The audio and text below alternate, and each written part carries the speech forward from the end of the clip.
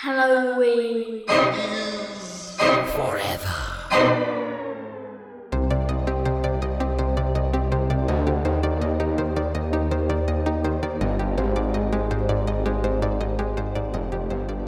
Guys, Happy Easter. Happy Easter, Brian. Did Jesus? I missed it. I wasn't paying attention. I don't subscribe. I was hungover yesterday, but I did not see. Did Jesus see a shadow? We going this? I missed it. Anyway, got a question for you guys. What do you feed a hungry robot? What? I don't know. Megabytes. Welcome, boys and ghouls, to a very special episode of Halloween is Forever. My name is Brian. I'm Meg. I'm Steve. It's a motherfucking showdown, you guys. It's Was an that Easter inflection showdown. okay? Which one? I said I'm Meg. That's better I'm than just clarifying here of where I should put inflection. Meg's having inflection troubles today. I'm learning. Classic inflection troubles. And let me clarify. We're getting ready to record, and Meg, you know about Meg, right? Y'all know about Meg. She likes to get down with some Iron City lights from time to time, and she made a bold decision that she was going to put the inflection on the I. And she said, "We said, what do you drink it?" She goes, well, today I don't have any icy lights." And Steve and I both, kind of went wink, wink, wink. What? And I don't even know if she realized she did it. She's just really having some inflection issues. Lights. That's why I have to say I see lights. I see lights, because you sometimes do. When you're driving at night, you see lights. Yeah, guys, we're here. Like I said, we're recording this. We're recording this a little bit early. We're recording this a couple days before, Jeebus rises, right? So we don't really know what happens. We don't know if he saw his shadow. We don't know if we got 6 more weeks of winter. I have no idea. But we do have one thing that we definitely motherfucking know. It's that we're about to rampage with some robots on this here Showdown episode, you guys. It's the first Monday. Actually, no, it's the second Monday. We did not do this last week when we were supposed to. If y'all tuned in last week, you heard a little episode. Sans your boy Bry. Sans the big champ, because my grandfather died. You guys, thanks for bringing it up. Why would you? I was like, We did. Thanks for bringing it up. Thanks for bringing it up. It's a sore subject around my house. I did. Did you listen? Did you listen to that? I listened to some of it. I honestly could not stand to not hear my voice. So I did not listen to all it. No, I didn't listen to all of it yet. I just been honestly so fucking busy this week. It's been insane. Like I said, my grandfather did pass away, which was not a fun thing to deal with the family, but not to bring the mood down. But you know what? He's almost 92 years old. That's what 92-year-olds do sometimes. But he lived a good life, and you know what? Has got an incredibly interesting life, actually, and like to see where he ended up, in his life with the family and happiness, all this stuff he had. He grew up literally just as like a 5-year-old. His parents threw him on a train, like a trolley car, and just said, "We'll see you when we get back from the bar." Like, that's the type of upbringing he had. So, obviously we're all very sad, but we took a lot of solace in booze, and then also said, you know what? Dude got handed a pretty nasty hand that he was dealt, and played it pretty damn well. So guy lived a hell of a life. So Are you telling us in this religious holiday that your grandfather was Hobo Moses? He kind of was a little bit. No, but he literally, he was Connellsville raging alcoholic parents' child. Oh, wow. Where they literally they would throw them, like they would be like, "We're going to the bar," and they just put them on when there were trolleys back. This was 90 some years ago or 80 some years ago, and there were trolleys that streetcars around constantly. They just put him on the streetcar for like 6-8 hours at a time. He would just ride around. God. Yeah, when he was like 5. So like I said, humble beginnings, but the guy had a hell of a life. So sad, but not to bring down the mood too much. But it was the first episode I ever missed. So it was no, assure you it was for reasons. But in any case, I had a great time. If whenever you have time, you should listen to it. We had a fucking blast. Yeah, we had a fucking blast, and it's great that you didn't hear the whole episode because you missed the end. I choose not to. No, I'll go back and listen to it. I don't know if you actually want to hear. Okay, now you piqued my interest. Now I am going to listen to it. I got some travel time next week. I'm going to listen to it then. Yeah, we just get to skip your fire and brimstone this week. That's all. Yeah. All right. We'll figure out what it is then. Because now I'm convinced you rotten sons of bitches did something to me. All right. Let's get into this son of a bitchin' episode. But first, we got a couple of things we got to do at the top of the show. First of all, I'll remind everyone who's new to the podcast, if you're listening for the first time, a couple things. First, follow us on the social medias at Halloween is Forever on the Instagrams and the Twitters and the TikTokies and that sort of thing. Check us out. Follow us. It's a great place to obviously engage with us in the show and help us vote on, what those showdown topics are going to be. Give us suggestions for mini-sodes. We use all that shit. Right. Also, if you want to review us on any of the, so Apple Podcasts or the Spotify's or whatever, let us know and we'll send you some stickers in the mail. I owe some people some stickers. I get it. I apologize. This is a free podcast. Fuck yourself. But I will send them to you. Don't worry. And I apologize again for telling you to fuck yourself. All right. And then, before we get into this here, because I've been almost forgetting every damn time.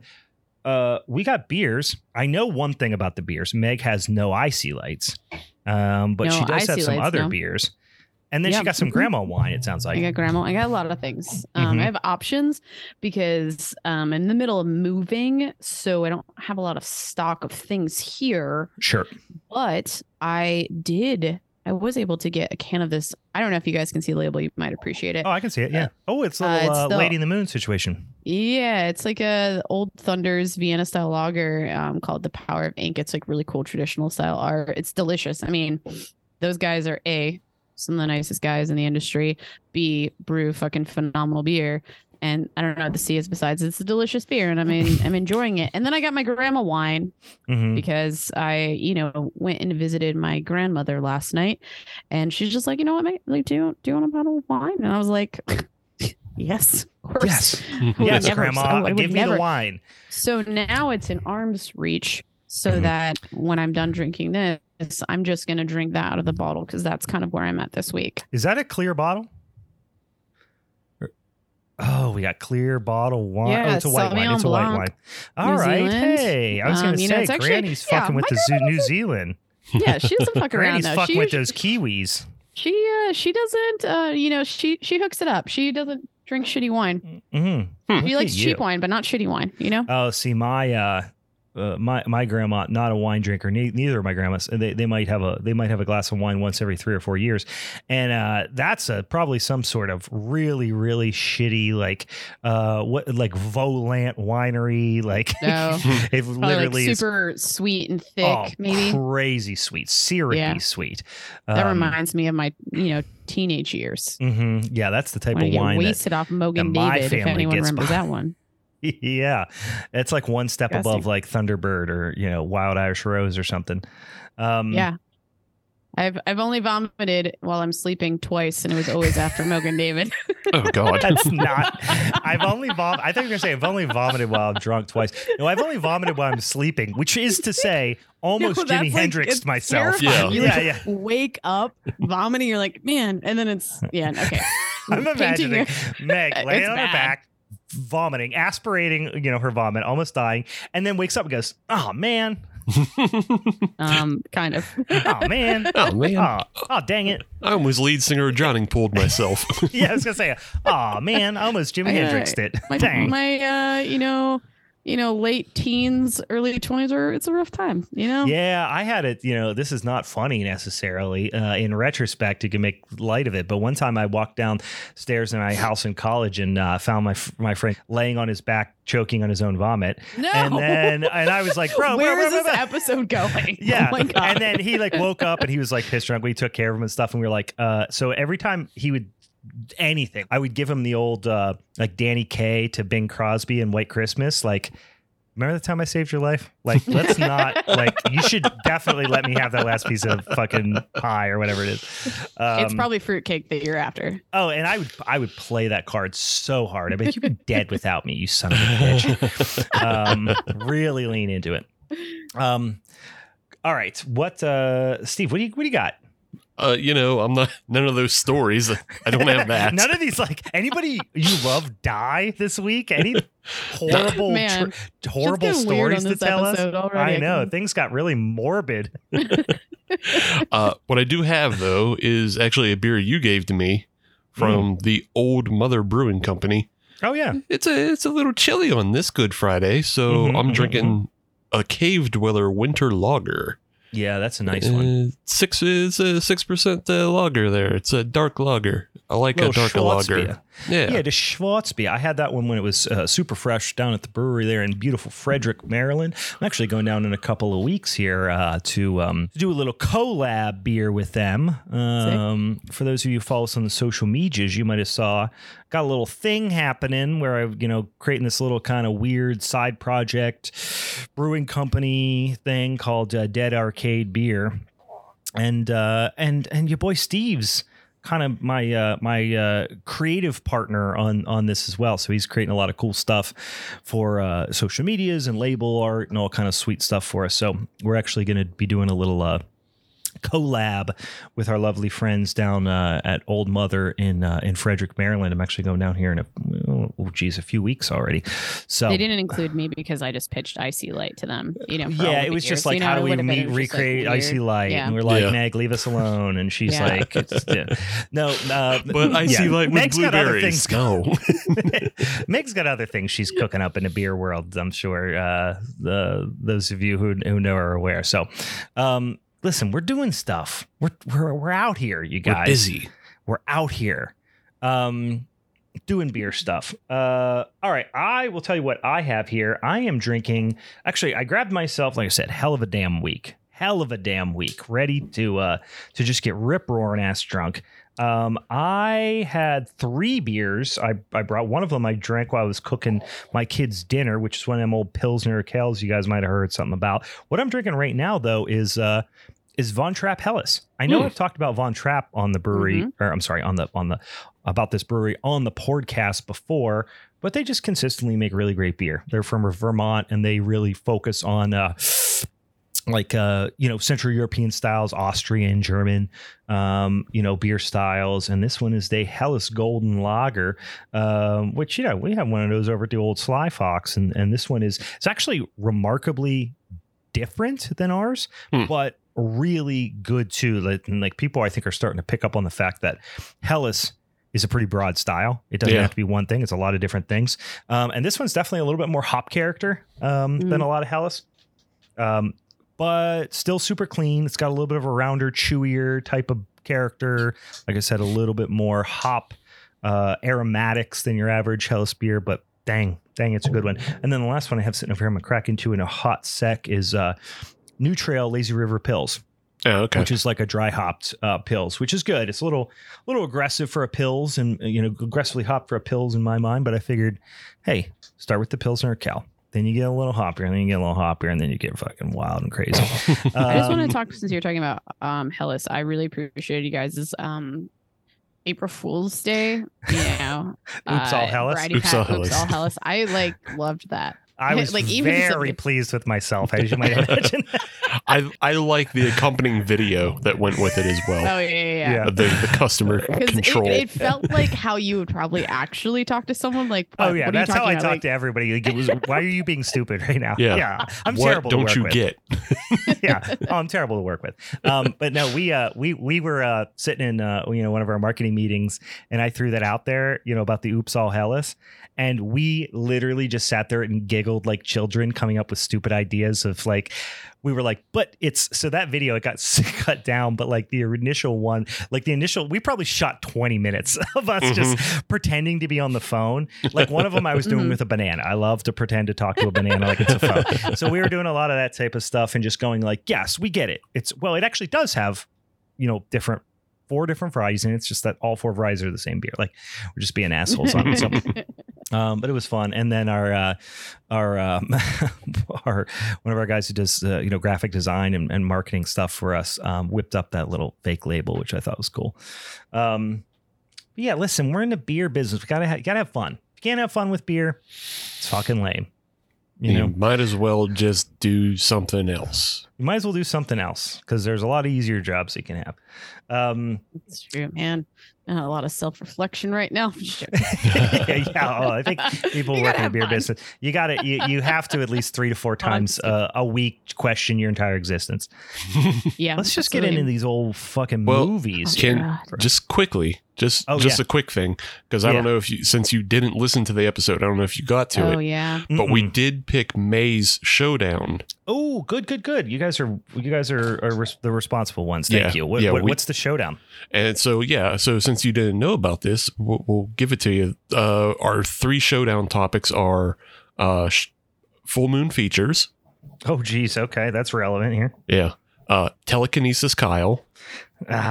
So we got another chance at telekinesis movies, and then Before They Were Stars. So anything of like actors who got their start in horror movies and then went on to be big names. Big shining stars. We could do a little Leprechaun. We could do a little oh my god, there's so many good ones there.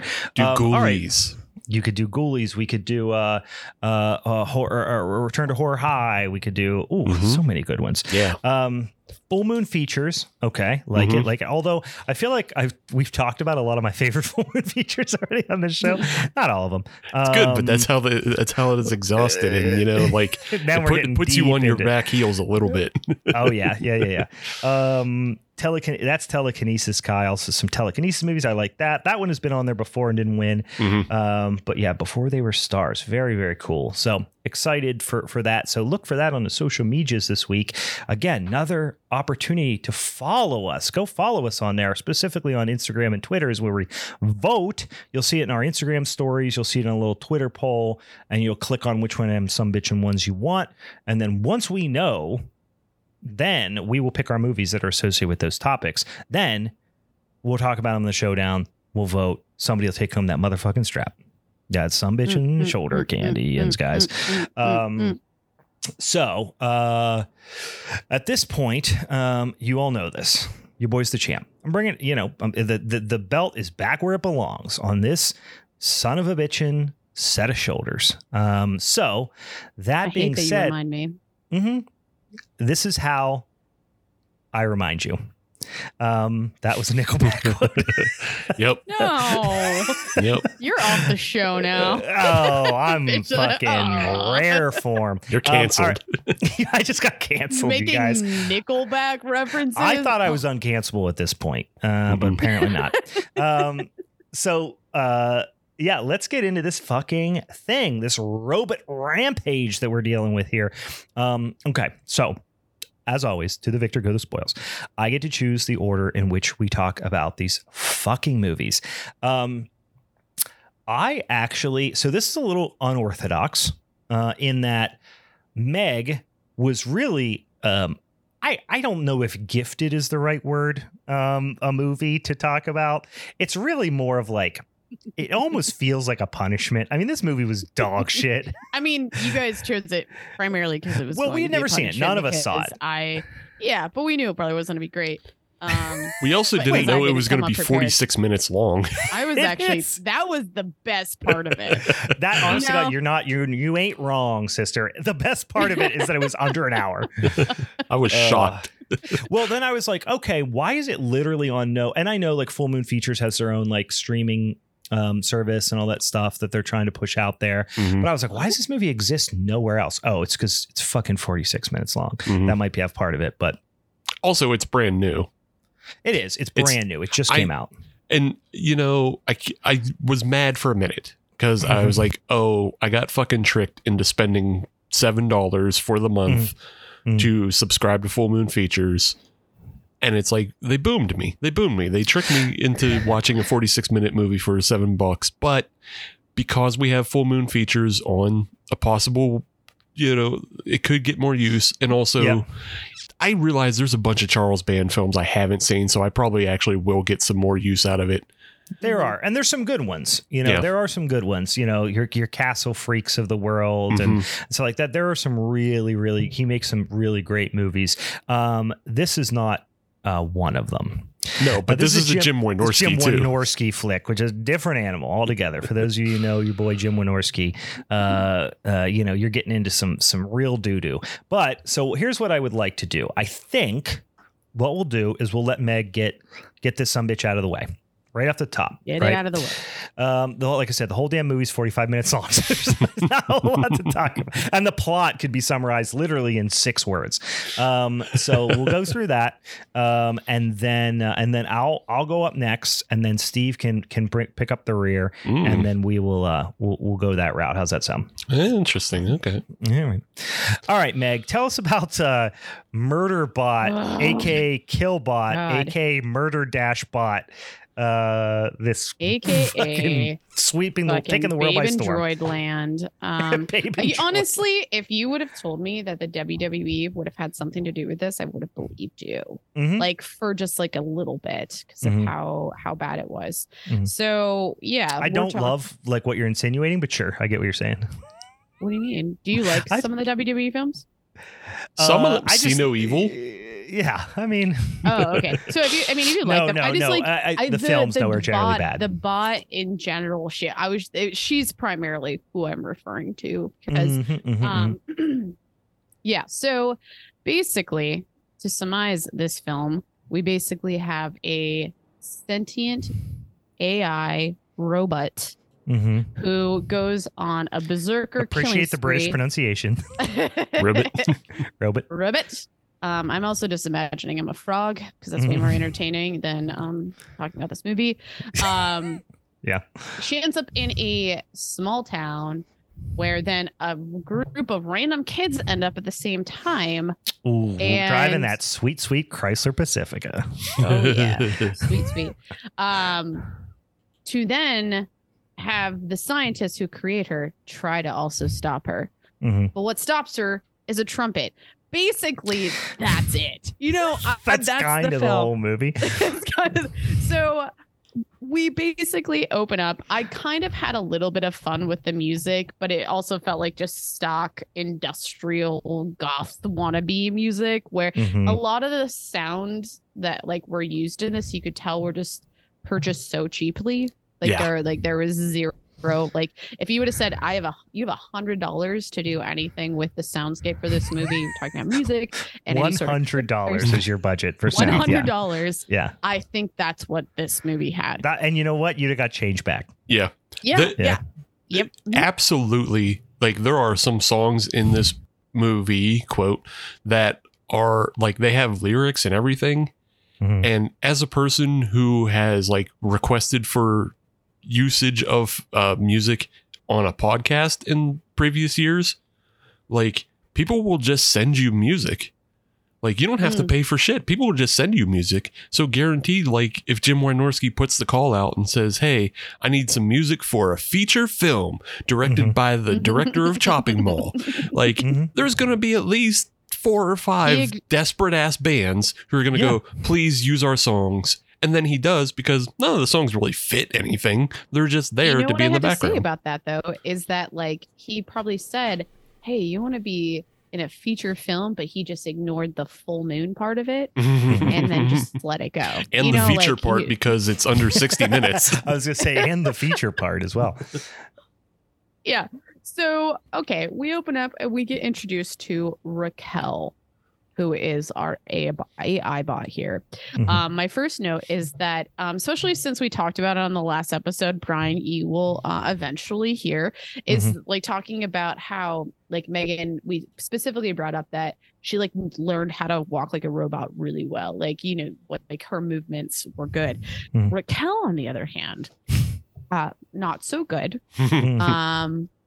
Though I appreciated her like platform, boots that she had on because they definitely reminded me of like a Frankenstein. So like in my brain, that's what I was associating with like, oh, she came alive kind of thing. Like, the robotic movements are not from her like, physical acting so much as the choice of footwear. I think she actually just learned how to walk from the military, because that's pretty much, she just looked like she was just trying to march. She would have been more natural wearing fucking Nickelodeon moon boots. Like that's how bad she's just. Yeah, it's I'm not terrible. not trying to destroy anybody. This movie is what it is. Word. So we have Raquel is now somehow ended up in this little small town that's really close to what seemingly is the base camp for where she was created. I forget if they actually stated the name of the town off the top of my head, but we basically, everything about this movie, it felt so choppy and just like pieces were put together. But right before we officially, I'm trying to think of Raquel meets the first people in the cast. We get introduced to this little diner where, guys, I actually am going to make a point to say that I not only I get to talk about a robot Rampage movie, but I also get to talk about a Christmas movie. Yeah. Do you realize that? I did not anticipate this was a Christmas movie. It is a Christmas movie. Neither did I. So I didn't see that one coming. I want to point something out that I found so crazy is that this is filmed on kind of it's a relatively known movie ranch that's out in California, and this is filmed on the exact same set as a recent Tubi original film called Hellblazers, starring it has like Tony Todd and Adrienne Barbeau and Bruce Dern in it. I saw this and I was like, what a cast. Yeah. But I haven't watched it yet. It's okay. It's pretty okay. It's way better than this, but and it's better than Ghost Ship or whatever the fuck. What was that one to be original? That was Titanic 666. But that was also an asylum film, so that one was different. An asylum film. You're right. Yeah. No, the Hellblazers is actually pretty good. Go on Tubi, check it out. But it's the exact same thing. And also Billy Zane's in it. Billy Zane is hilarious, but it's the exact same set, except for on this film, it's completely dressed down. And like they don't have any of, like, occasionally there's like a crossover vehicle parked in the background, but with no continuity. But like Hellblazers is also a Christmas movie. No shit. Yeah. Wow. I'm like, why am I watching? I don't know. I just don't know if that set looked like a Christmas movie, or this is just like people show up. They're like, guys, I have a great idea. What if we just also make this a Christmas movie? Let's just crossover right now. I feel like maybe they were just using leftover things from Hellblazer, but I think you're got to be right. It's got to be right. But like, what did that's the funny part is, like, I obviously haven't seen the other film, but like there was literally the only things that we knew that this was a Christmas movie was the fact that when they were in the diner, they're like, hey, yeah, we're sorry, it's Christmas and blah, blah, blah. Like, there's no Christmas decorate. I couldn't even, and then the trumpet where guys just playing Jingle Bells all the time. Yeah. I think it's literally because we see the two people who are in the diner that get killed and then wrapped in Christmas lights. And I bet those Christmas lights were left over from Hellblazers. Yeah. But like in Hellblazers, it's actually more of a Christmas movie in California, because like in between the diner and the gas station is a Christmas tree farm. And then there's like Christmas decorations all throughout the film. Like they do a much better job. So this town is kind of like the Christmas tree capital of California. Of the desert. Yeah. It's just a filming ranch. Like there's just like so it's in Santa Clarita County. And like there's just a whole bunch of like movie ranches up in this area, and 3 of them are owned by the same family. I did looking into this because I got interested, but there's it's the Veluzat family. They own like 3 movie ranches up there, and just a quick tie-in is one of the movie ranches is where Westworld the TV show was filmed. No shit. I was waiting for you to say this is where Westworld was filmed too. Yeah. Like, because I was like, do they, wonder if they have like this reminded me also of like this could have been a lot or an adjacent lot or something. Could have been where the Texas Chainsaw remake, was shot or something like that. It's all feels like it's could be shot like in that same valley, or even like Nope or something. You know what I mean? It all feels like it's that same environment. It's literally like 5 or 10 miles down the road is like the set that Westworld the TV show was shot, and also Rob Zombie's 3 from Hell Both of them, okay. they have like they have a mock-up Mexican village is where all that was shot. So like pretty sick. Killbots and Westworld the TV show tying together.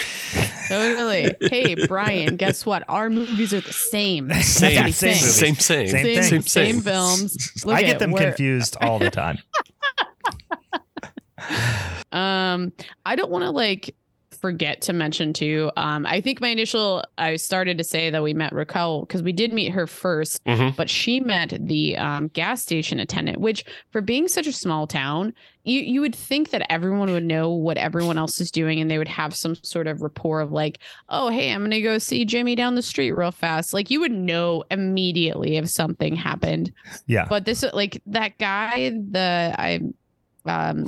the attendant for the gas station, just the things that he said were the most insane things that I've ever heard. Like this is just a tits and ass movie as well. Yes. Like, yeah. Oh yeah. 100%. Straight up. Like we'll go into one of the other scenes in a little bit later. Becky LeBeau. You guys know listen, you look at the cast here. You kind of got to figure out it's August Kiss, Becky LeBeau. Like it's it's adult performers, right? Yeah. In some instances. This would have definitely been on Skinamax at some point or another, for sure. I think I wrote, let me see. I put a couple quotes down because I thought it was funny. I also wanted the guy's confidence was just so insane to me. And I feel like though it was like a caricature of dudes in general of I'm a very not attractive, in the middle of nowhere, but I am just a man and I am just going to be can I check your oil with my dipstick? Because this feels like dating apps personified. Yeah. This is it in real life. Welcome to this world, y'all. Anywho, the only other note I had before going into talking about the diner was that the art because that was then the opening sequence and the art was just so bad. It just reminded me of they just how we had on social media those AI whether it was an app or a filter or whatever for people taking photos. Did you guys catch that? Okay, that's what it just made me feel that they just were here, we're gonna put a couple pictures, just see what comes out. Yeah, we're gonna the opening sequence is straight up DALL-E AI generated because DALL-E's free.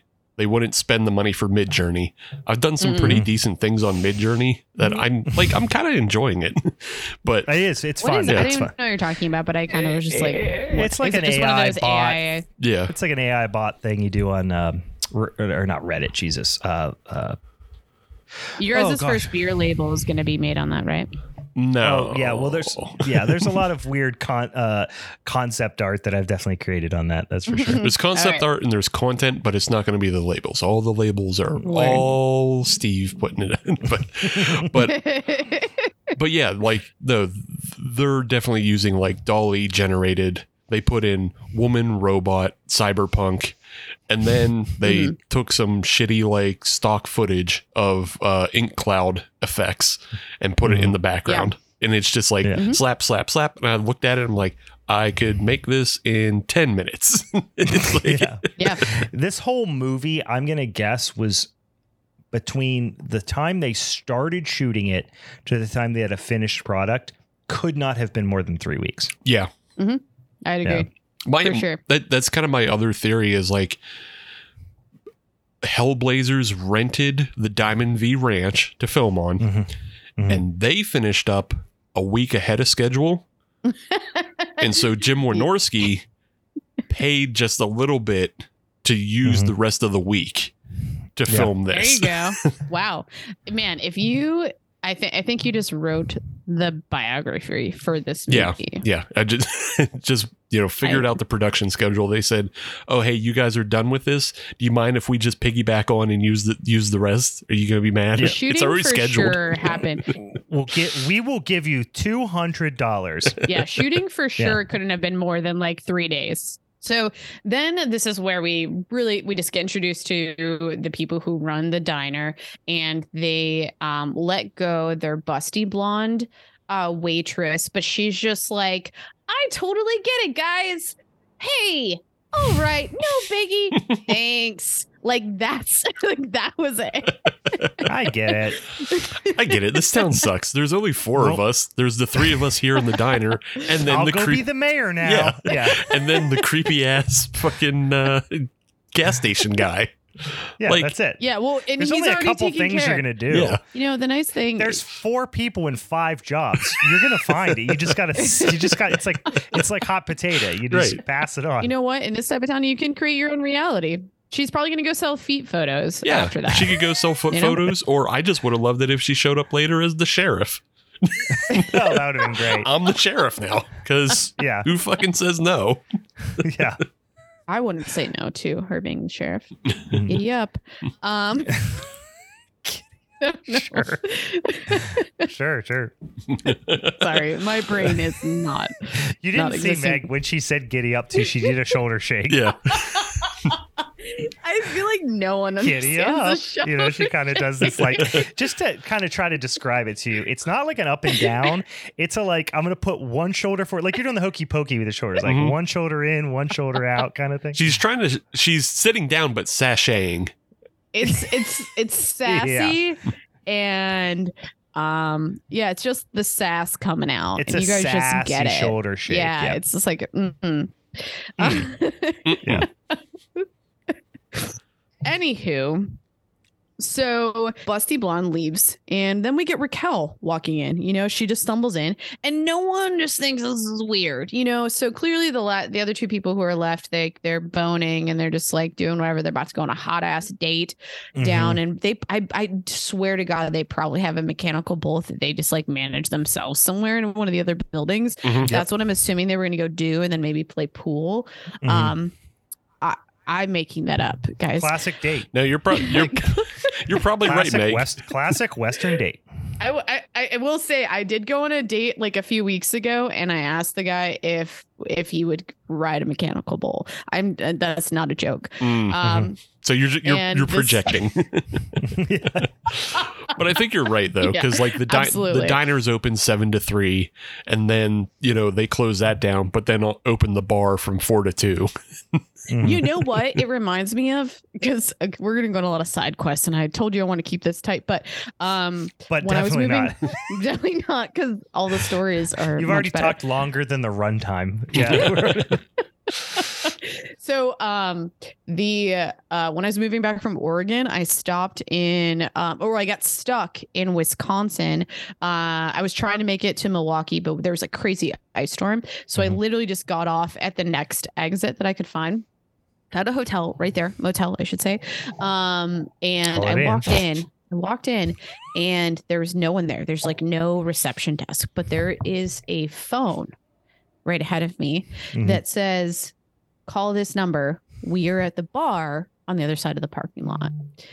And this is the exact this is the same most thing. Wisconsin story I've ever heard. And then the other thing that you'll appreciate is that the decor in the lobby there was a turkey in a glass case. It was enclosed, and this was turkey? Probably a turkey. You lost me. Yeah. There was a stuffed turkey. Okay, gotcha. Sorry, stuffed turkey, like fanned I was with you. It was in taxidermy. A glass case. Yeah, taxidermy. It was fucking taxidermy. Gotcha. We're in Wisconsin. It went over my head. Everything just made total sense, and so these things are all coming together with this movie. Same places, but anywho, so. Raquel walks in. The woman in the scene is like trying to connect with her, and she just like Raquel's like an AI, so like she's quote unquote like trying to like learn from people, and so I don't care. She said something about hell, and she's like, "No, Raquel." Like everything about this conversation is awkward, but then that woman also says something about men being dumb, and she's like, men dumb, and like these are just weird awkward things that are going on. This is such a piece of film. I would argue that like this movie isn't, this is more of a Jim Wynorski flick than like really having a classic, more of like a Charles Band type of feel to it, but the dialogue is still kind of, I don't know, felt unmistakably Full Moon in a lot of instances. Oh, yeah. Like that sort of dialogue. It reminded me of a conversation that would have happened in the diner in, Head of the Family or something like that. Sure. Yeah. Like when what's her face also with the big boobs is Possessed. Mhm. Yeah, same thing. I don't know a lot of full moon feature films, but I'm gonna assume that there's just like a lot of big boobs. Oh, yeah.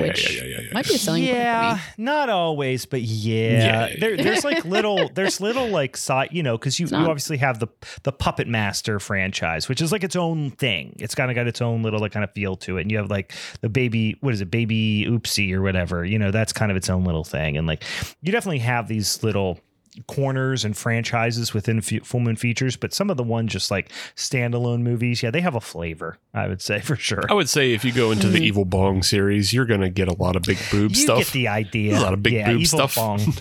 Or even Ginger Dead Man, you're getting big that boob stuff, stuff. obviously. Yeah. Word. So Raquel, having no emotional connection to anything, kills both the waitress and the guy who's also running the diner. Pretty quick scene.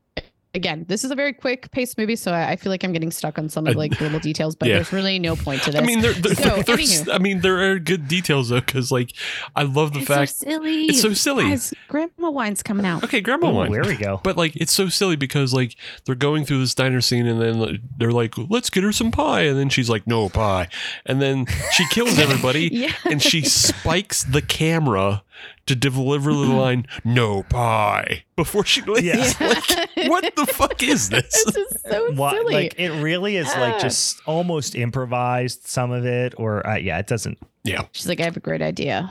Yeah. Let me do this again. A choice. I have a choice. If like, why didn't they just hire China for this film? Like, she is dead. She's dead. Oh wait, Why did they just hire China simultaneously? Steve, go. She dead. Yeah, Meg. I honestly totally forgot that, but that's now makes me sad to remember that. Oh man, but no, she did sadly pass. Meg, thank you. This episode is going in weird directions tonight. Yeah. You are right though, but I think Joni Lore would have like commanded a higher price tag for sure, and like she would have been a better actress, I think. And she would have fit the role better because like the whole time we have this Raquel bot like doing flexes and like she doesn't have like small arms, but you want like big guns. Yeah, you want somebody jacked like she is. Yeah. Like they probably should have got they should have got like a Brittany Murphy or a Kirstie Alley type for this. So anywho, now just naming dead actresses. A real Betty White role. Hey, if this movie was made in heaven or hell, like the afterlife. Anywho, I don't believe in that shit. Okay, so the transitions for this movie are Anna Nicole Smith will really fucking kill them. Damn it. Sorry. She would have sure gone after the guy who owns the diner. Yeah. So, all right, I'm gonna stop. Yeah. So again, the transitions are really poor, and you're just kind of getting cut to cut. You're like, we just need to give you the shit to make anything make sense, even though we know at the end of the day it's not going to make sense. So we get introduced to kind of like a little bit more of the background of where Raquel came from. We go to the lab, and again, just leading into that first, the two kind of assistant scientists of sorts, what the fuck? Why would they decide that those like high ponytail space buns, like they're gonna go to a fucking Spice Girls concert? Like that's scientist hair. Yeah. That was so specific. Because they're hilarious. They're hilarious.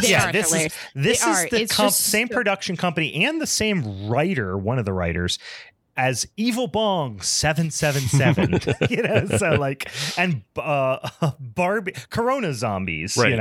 I'm reading down there. He also wrote Barbie and Kendra Save the Tiger King. Like these are real movies that he wrote. So that's the answer. Yeah. Okay, so no questions on that then. Of course. So makes 100% sense. Also, these characters I don't think they ever say it in the film, but these characters are named Mary and Mary.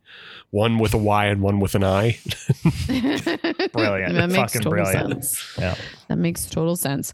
But the lead scientist was always just like, I like how they played her off like she's like, no, I slept, but I didn't get much sleep, like Like they're just insinuating. meaningless She just little got dialogue. railed last Yeah. night. I was like, this is so pointless. And I feel like there's no value to her being a scientist, which is so fucking hilarious to me. Anywho, the lab. We are in the lab. We're like, hey, we're learning a little bit more. And then we meet the basic like general to this whole situation is like, where the fuck is my girl? Which again, creepy. He definitely is trying to bang her when she's like tied up. We know that. We understand that. He definitely, like, when no one's looking, he grabs its hoots. Like, Oh yeah, for sure. Did you just call boobs hoots? I did. Yeah. Hoots. The old set of hoots. Yeah. I've never heard anyone say that. Well, now you have. So I appreciate that. Your life is enriched. Thank you, Steve. I'm gonna Welcome remember to a this. whole new world. I'm gonna remember this forever. Anywho, so they're like, Hoots. well, we gotta find Raquel's hoots, get her back to daddy. He isn't zaddy though. Let's just be clear. No. He's just kind of old. He's like he's grandfather. Yeah. Just a quick stop on this actor. His name's Arthur Sellers, and he has a very interesting IMDb profile because he's only done 2 movies that he's acted in. But Brian, you'll enjoy this. He was the writer on Max Headroom. No shit. Yeah. I fucking love Max He Headroom. was a writer on Max Headroom. He was a writer on Here Come the Raisins, which was one of the California Raisins. Jesus Christ. He is the king of obscure 80s and 90s pop culture. And then a writer on Transformers Beast Wars. Damn. If you would have said he was the creator of Mac Tonight, that would have been the trifecta.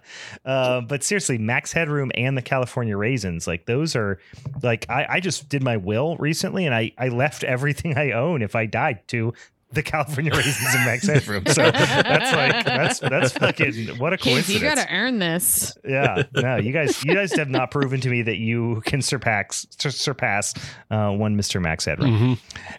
So that's wild.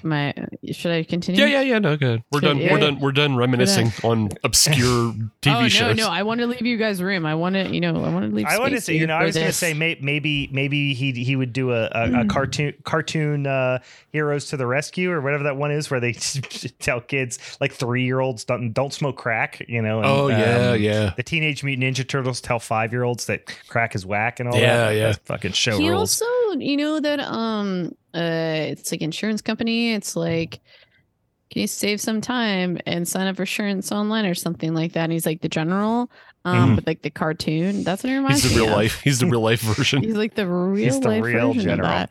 He's the real general.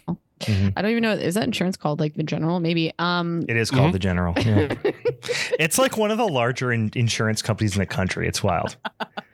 It is. Really? It's wild. It actually is a really wild story behind that company. You have their insurance, don't you? I don't, but Shaq, Shaquille O'Neal, like fronts them. He's like a purse for them. And he insists it's because whenever he was like a kid, like they're all about like state minimum coverage and all that. And nobody would give him insurance because he was like a high risk, kid or whatever. And they gave him insurance and he like never forgot that. So now he like reps their brand like on the cheap. It's a really weird story, but that's anyway. kind of cute. That's kind of sweet. I kind of like those type of things. Yeah. Now we can do a whole episode on the general. I don't want to get sentimental. I want to talk on about Shaq tits investments. and ass. Yeah, because that's just like sweet shit. That's great. I don't want to taint it with this movie. Right, yeah. Breezing over this. We meet those characters. We meet them. There's not really a lot to point out here besides, again, we meet the tits and ass. We meet the granddaddy. I shouldn't say that. Grandfather. He is grandfather. General grandfather. We learn Raquel also then like leaves the town a little bit. I think this is when she ends up killing the camper. And he's only listed as Happy Camper on IMDb as his character, which again, like the kills, I think like there's definitely minimal budget. So it's like there's a lot of like, I think they did an okay job on like the blood, but not like the scenes of the kills. Some of that CGI blood was no bueno. Oh, the CGI blood was bad. The but CGI blood splatter. Yeah, but like when they were places, I was like, that's fine. I'll accept that. Yeah, it's okay. You know, it's like, fine. Again, this movie was slapped together for like $300 in 2 weeks. It feels like, so, you know, it is what it is. 2 minutes into this movie, my bar was lowered so far. Oh yeah. So me giving them little props, there's a little bit of an asterisk on it. Mm-hmm. Blah, blah, blah. Anywho, so now we jump to meeting the kids, which is what I'm going to call them. Boo, they suck. I couldn't wait till they died. Yeah. So bad. I wanted them to die in real life. Yeah, I just wanted the van to flip. Yeah, and just that, and then credits roll. Yeah, I would have been more sad about that sweet Chrysler Pacifica than I would have been for any of those people. I really wanted the one kid to be killed with his trumpet. Mm-hmm. Oof, it's tough. I think I would be more entertained to learn about like how they came up with the conclusion that she would somehow be inhibited by a trumpet. And so that someone now in the movie has to be an avid trumpet player. Like, I don't I'm so curious because these are funny things. I think Jim Wynorski and gang were out there messing through the trash, scrounging through the trash. They found that half-working string of lights. They found a trumpet, and they said, "That's a movie." The script was written on site. Let's just assume this was all ad-libbed. This was all improv. This was all just like on the fly. You would believe it. If I thought that any of the people participating in this were capable of any amount of improvisation, I would agree with you. I don't know. I'm pretty sure Raquel was definitely improving like her performance because she might have been, because she made the very real choice of mixing RoboCop and Frankenstein and Ben Stiller in Zoolander, because she's always making blue steel face as she marches around. Face. This movie is honestly, this is just the Botox. This movie is like I said, I like a lot of full moon features, and I like a lot of. I have went on record as saying I love Chopping Mall, which is a Jim Wynorski flick. Love Chopping Mall. It's honestly one of my favorite fucking movies. This movie is dog shit and has almost no redeeming qualities. Dog shit. And it's not even funny. It's just mostly annoying. Mm-hmm. Maybe it'll be funny 10 years or 20 years from now. I don't know. I think the one funny, I did laugh at one part, and it's where it's again in the lab with like the Marys, and that was literally the only kind of funny scene. But like just the way the one Mary gets so excited to give a makeover to the robot, I don't know, it just made me laugh. Steve, this is a real thing. Have you ever given a makeover? No. Been given one? No. Because that's exciting. I have obviously never been given a makeover, Meg. For anybody who can tell from my dress and homeless chic. What about me or Steve would suggest that we would give or receive makeovers? Brian, you have daughters. I guarantee you're going to ask I have. No, your I've nails definitely to be painted. Oh yeah, my nails have been painted. My hair has been put in. All manner of things. Yes, a child's makeover. Yes, these are basically children that are just not smoother children. brains. Yeah.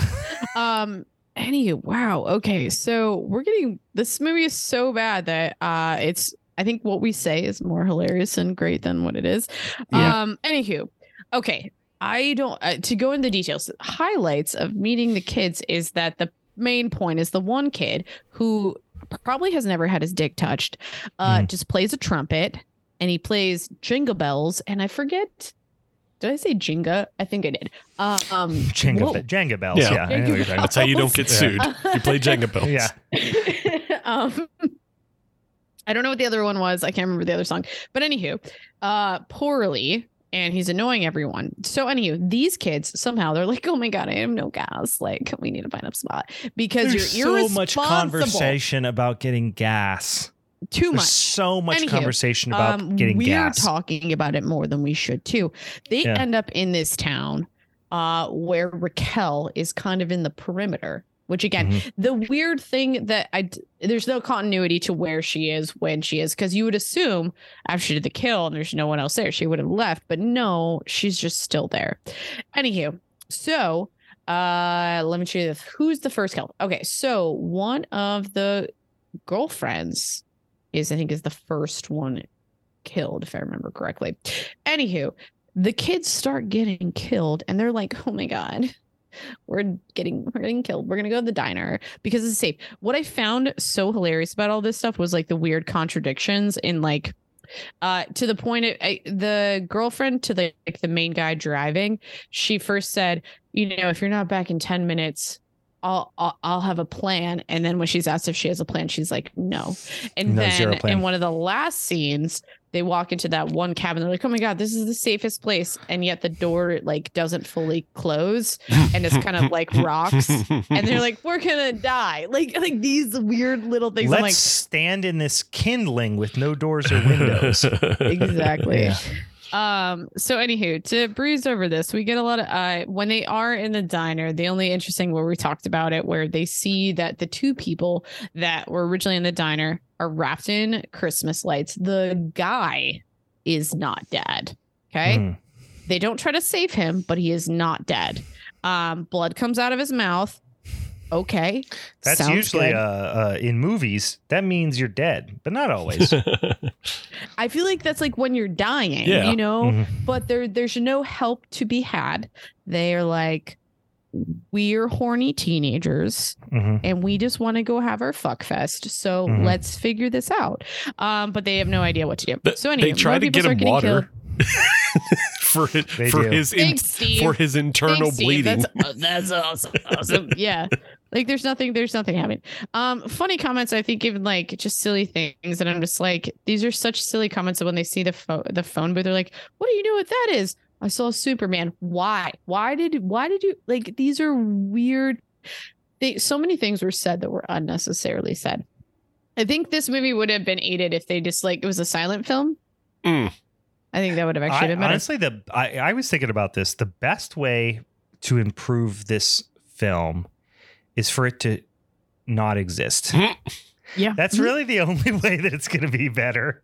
Like, I mean, just make a totally different movie or don't make it at all. Like, this was one movie that, like, it would have been better if it never happened. Like, I truly think the world would have been better if it didn't happen. Yeah, my notes straight up jump to when they get to the cabin. So they're in the last lady and the trumpet boy end up being like, we're gonna try to save the world because he just wants to get his dick sucked still. So that's still on the table. So at this point, this is still a very real possibility. Yeah, for sure. Like, I mean, normally when you find a corpse, you're like, my dick is gonna stay dry. But in this instance, it's like, no, this might still happen. They got more horny. Yeah. More horny. So let's be clear about that. So this is when they go to the cabin where they're like, oh my God, we're going to be so safe here. And it's like, again, I like laughed out loud. I'm like, I watched the door just like bounce. I'm like, there's no knob. This is just fucking hilarious. And these weird contradictions. So Raquel finds you would have been them. more safe if you would have laid down and put a paper bag over your head. Probably. Yeah. That would have been safer. I don't think Raquel would have seen you. Probably not. We don't know how Raquel really understands people. Does she read body heat? Like, what does she does she do a T-Rex situation? Is it based on motion? I don't know. My brain just made her arms like a foot and a half shorter, but still flexing, but still still giant biceps. No, it was they did show through her eyes on multiple occasions, couple times, right? Yeah, and there was like a heat signature thing, if I'm recalling, isn't it? I don't remember. I think you're remembering Westworld. Yeah, I feel might have been. I checked out like 15 minutes into the 45-minute movie. It was the most generic, like green screen. Like you would see the same type of thing, I think, in like a military. Like if you had like night vision goggles, like that's what it reminded me of. Like it was so basic. But let's see. Okay, cool. I think another funny line, which I just thought was weird. So okay, the scientist. Oh wait, guys, let's pause. Let's talk about the best scene in this movie. For 2 seconds. The full frontal? Where the full frontal was probably the only interesting scene in this movie. Pure Skinamax bullshit.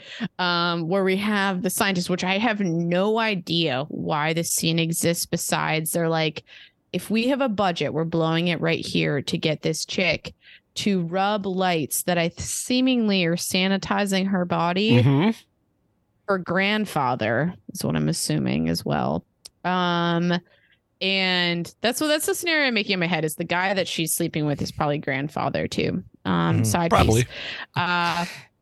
You love that shit. Yeah, but this is like Classic Meg incest. two. Love Meg. Listen, guys, No, Meg no, is no. like that's a big deal for her. It's kind of like calling someone daddy or zaddy, but he's like Oh, grandfather. not her grandfather. Yeah, I he's get just it. on like how Like you would. grandfather. Yeah, but you're not actually related. You're just like that's how you see him, but you're still kind of horny for it. Weird. Gotcha. I Classic. get it. Yep. Classic. Although not to shame the actress or anything, but her age would probably dictate that he would still just be her daddy. That's true. yeah. She's. I would say she's sure. got to be early 50s, Really? I mean, 40s at least. late 40s, maybe. I don't know. I get the feeling. Which one? What? Now I got to check. Now I'm very. She's Dr. curious. Merriweather, It's right? August Kiss, and she's August yeah. Kiss. Yeah. No, I was thinking of the other. Wait, is So August Kiss is. like an actual like actress or like a porn star? She Both? is an actress, but she's both. I mean, yeah, she Okay, definitely she's on is. adult Oh, films I was and getting it blah, blah. mixed up with one of the other ones. Yeah, August Kiss is not Oh, that she was in old. I don't think. Chopping Mall too. no. Wait, no, she's not that old. August Kiss. I'm literally Yeah. on the IMDb right now. I don't think you're. It's I don't think you're. Murderbot from Legendary. Oh, You're not sorry, reading guys. it correctly. Sorry, She puts It's in okay. her I apologize. IMDb bio. She Yes. puts a bunch of other films that of people she worked with. She's like, I Yes. worked with My B. I worked with Felissa Rose, who was in Sleepaway Camp. just so people who quick scan it like Meg just did go, oh, Sleepaway Camp Chopping Mall. Okay, Yeah. great. Yeah. She Yes. grifted you pretty called good. me out for that. That's exactly what I did. Well, So, no, because it happened that's to me fine. too. Because I quick read it because I Yeah. was like, "Where's this woman from?" Because I don't recognize her from adult film. I don't think she does adult films really, as far as I know. No, I was thinking of one She's of the a other rising star. women. I think Becky LeBeau. Yeah. She's done some. Like I don't think she's done adult films. She was like a Playboy. I think she was like Yeah, a Playboy. Playboy. Yeah, Yeah. I think she was like a Playboy playmate at That's some fine. point. Either way, But she might be in a movie called Murder Size. That sounds kind of fun. Yeah. Reminds that me actually of- just came out not that long ago. Yeah. I think that's a pretty new one. I would say, and listen, I'm going out on a limb here. August Kiss seems to have gone to great lengths on the internet to not have her age. Oh out yeah. there. I'm just curious, but it does. I was just curious to look. Not that it's any of my business how old she is, but I'm just curious. And she has gone to great lengths to assure that is not on the internet very well, readily. age does not do well for women in Hollywood. So No, let's, I get it. We'll give her a pass. Anywho, I more so want to talk in a hilarious manner about this scene because I just find it so funny that we probably spent 3 minutes watching her use like a weird scanner thing to go all around her body, and I think that's where the budget went. Genuinely, like, okay, we're gonna give you this at least 35 minutes of pure dog shit. But hey, guys, wait for the boobs and the full frontal. You know, you're gonna love it. That was the pitch. That was the fucking pitch. Mhm. And I'll tell you what, everybody who's listening to this, I was mad at first about the $7, but you get the full frontal in this movie, right? And then you get all the other full moon features. Mhm. You have to pay almost $10 for August Kiss OnlyFans. So you know No what? This is a shit. deal. This is a deal. That's a hot deal. That is a hot deal. Yeah, you get full frontal and full moon. Yeah. You know, And full moon and a full all moon around. feature. And she also does Yeah. the booba lantern. So that's pretty great. That's a great There you go. Booba booba lantern because she puts both of the lights up to her boobs and then you can see all the way she through does. them. She does do that. Mhm. It's pretty solid. Pretty solid. Yeah, Okay. pretty Anyway, solid. so This movie's a deal. grandfather sends one of his men and the two Marys out to find the sentient AI Raquel. And this whole thing is just like weird and funny. It's like they're useless. There's like the trumpet saves the day, quote unquote. The trumpet basically has some effect the way they make it play out. Like it basically inhibits her from doing anything, which then the military man who goes with the Marys ends up shooting Raquel in the head multiple times. But hey, guys, guess what?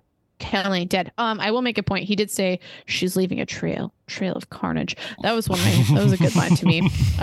Just the way he said it too. So, and also, Raquel comes up with a catchphrase in one of her kills. I'm just like pointing out a couple key things because the movie's over at this point.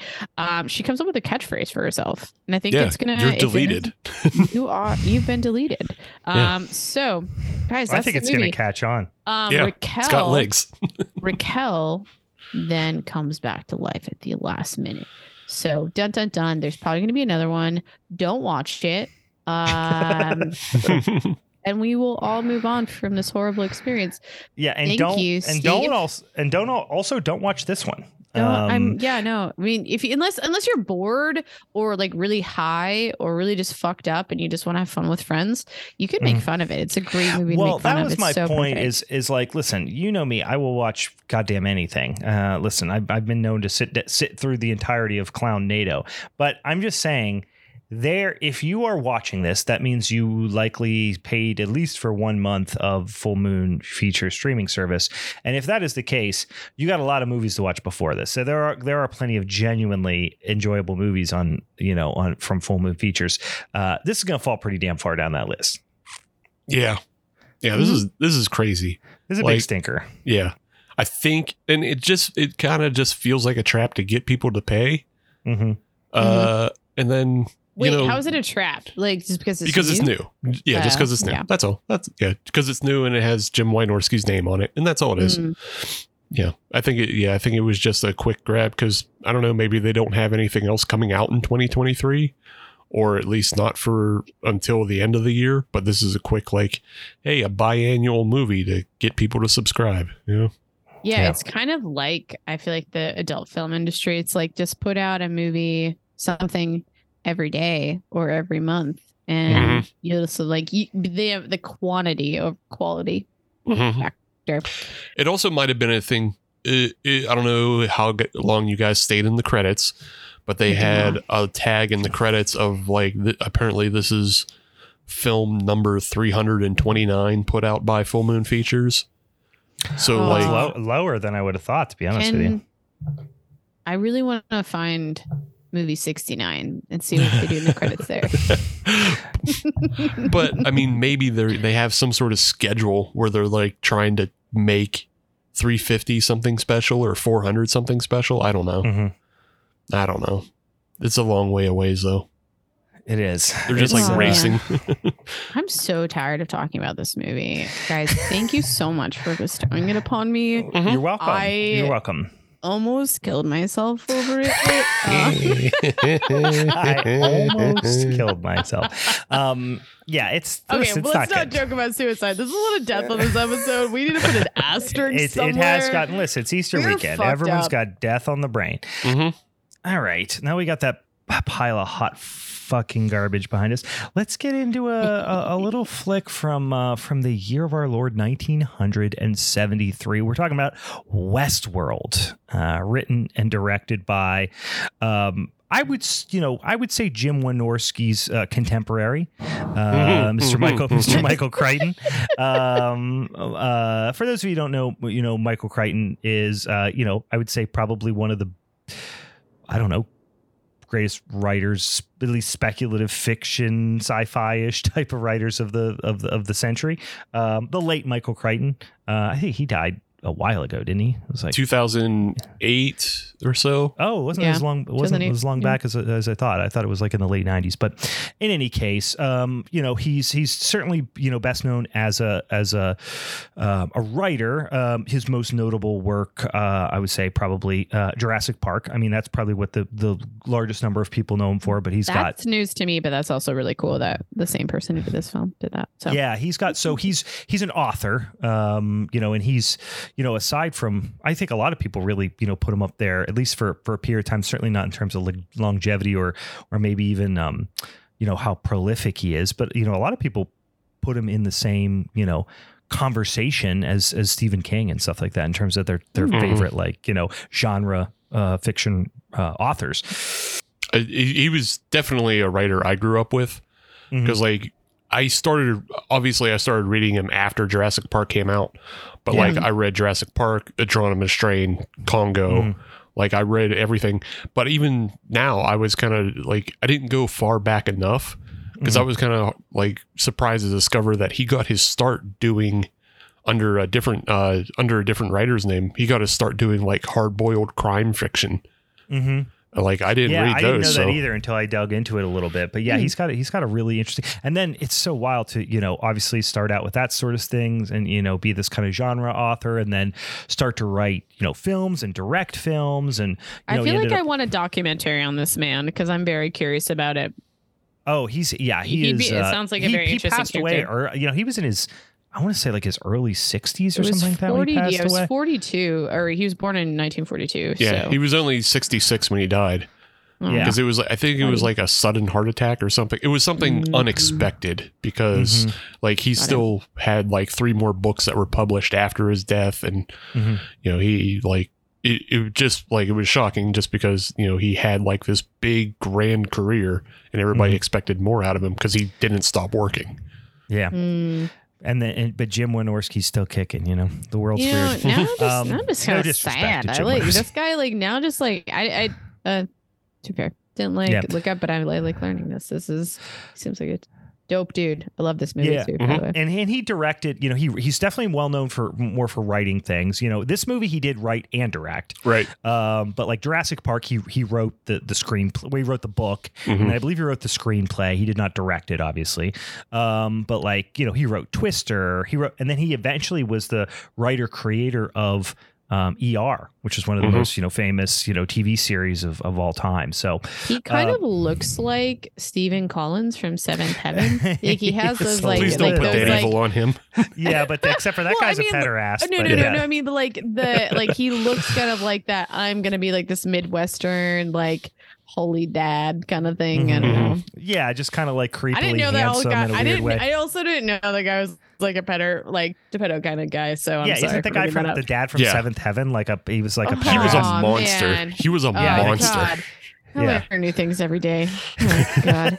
Okay. Anywho, sorry for the comparison, but he literally, I saw his picture. I'm like, wow, I kind of. He does have like unassuming white guy face, is what he has. That's good. Unassuming white guy face. You're guilty of this. Yeah, he has unassuming white guy face. But like, and that's kind of like.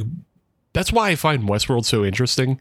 Like even before we get into the movie, is like it mixes pretty much all of his favorite things from all of his other kind of work. Is because he started as a writer while he was going to Harvard Medical School. Yeah. So like he has this background in medicine, which like comes out in ER obviously, and the Andromeda Strain, which you see like there's mentions of virus in Westworld, and there's obviously like medical school stuff of like when they're repairing the robots. Oh yeah, that feels like it might as well be like a medical studio in like a teaching hospital or something, you know. And then I totally just equated it to Operation, you know, guys. Yeah, absolutely. Yeah. Yeah. Replace the gyroscope. Oop, hit the sides, buzz.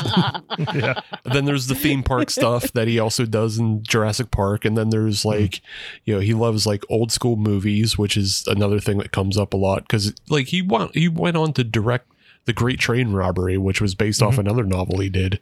That was his book with Sean Connery. Like that's it's fucking. He had a crazy fucking career.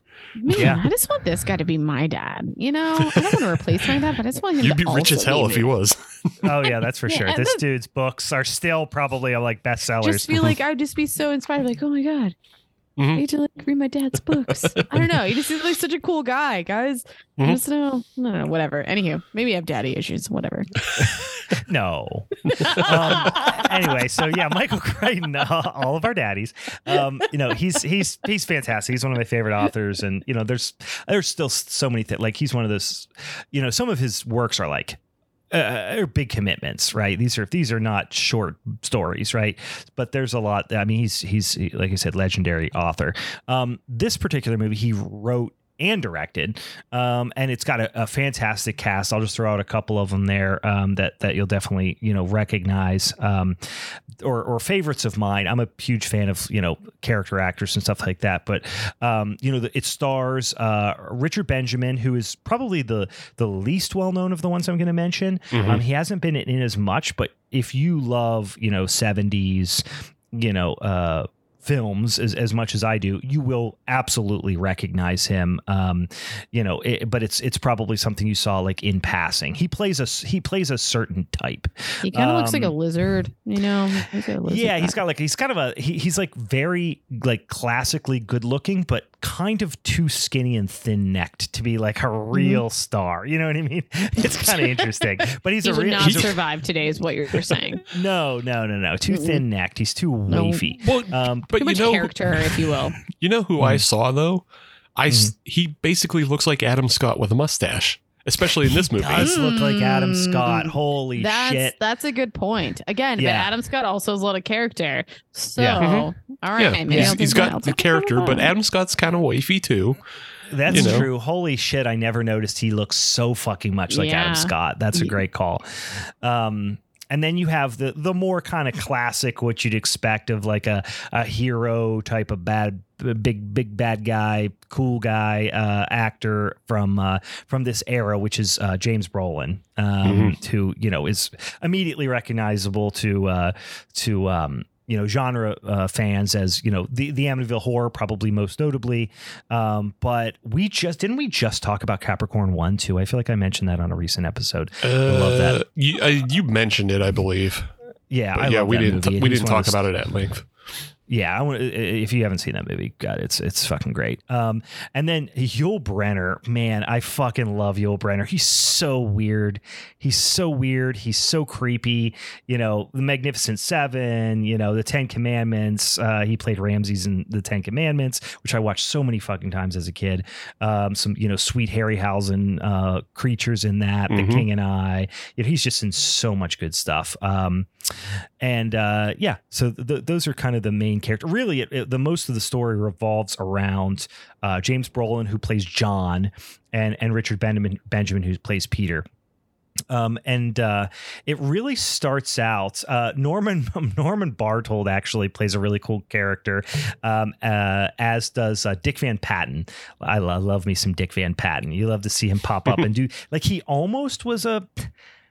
He added some levity, but he was more of a bumbling character. But he, people would know him most notably from Spaceballs. He plays the Princess, the King, Princess, what's her name? Vespa? Yeah, Vespa? Vespa, not Vespa. Yeah, Princess Vespa's dad, the king. She plays in that. So the guy, when they're sucking the oxygen off the planet and all that stuff. Robin Hood, Men in Tights, Soylent Green, like he's in. You'd recognize him immediately.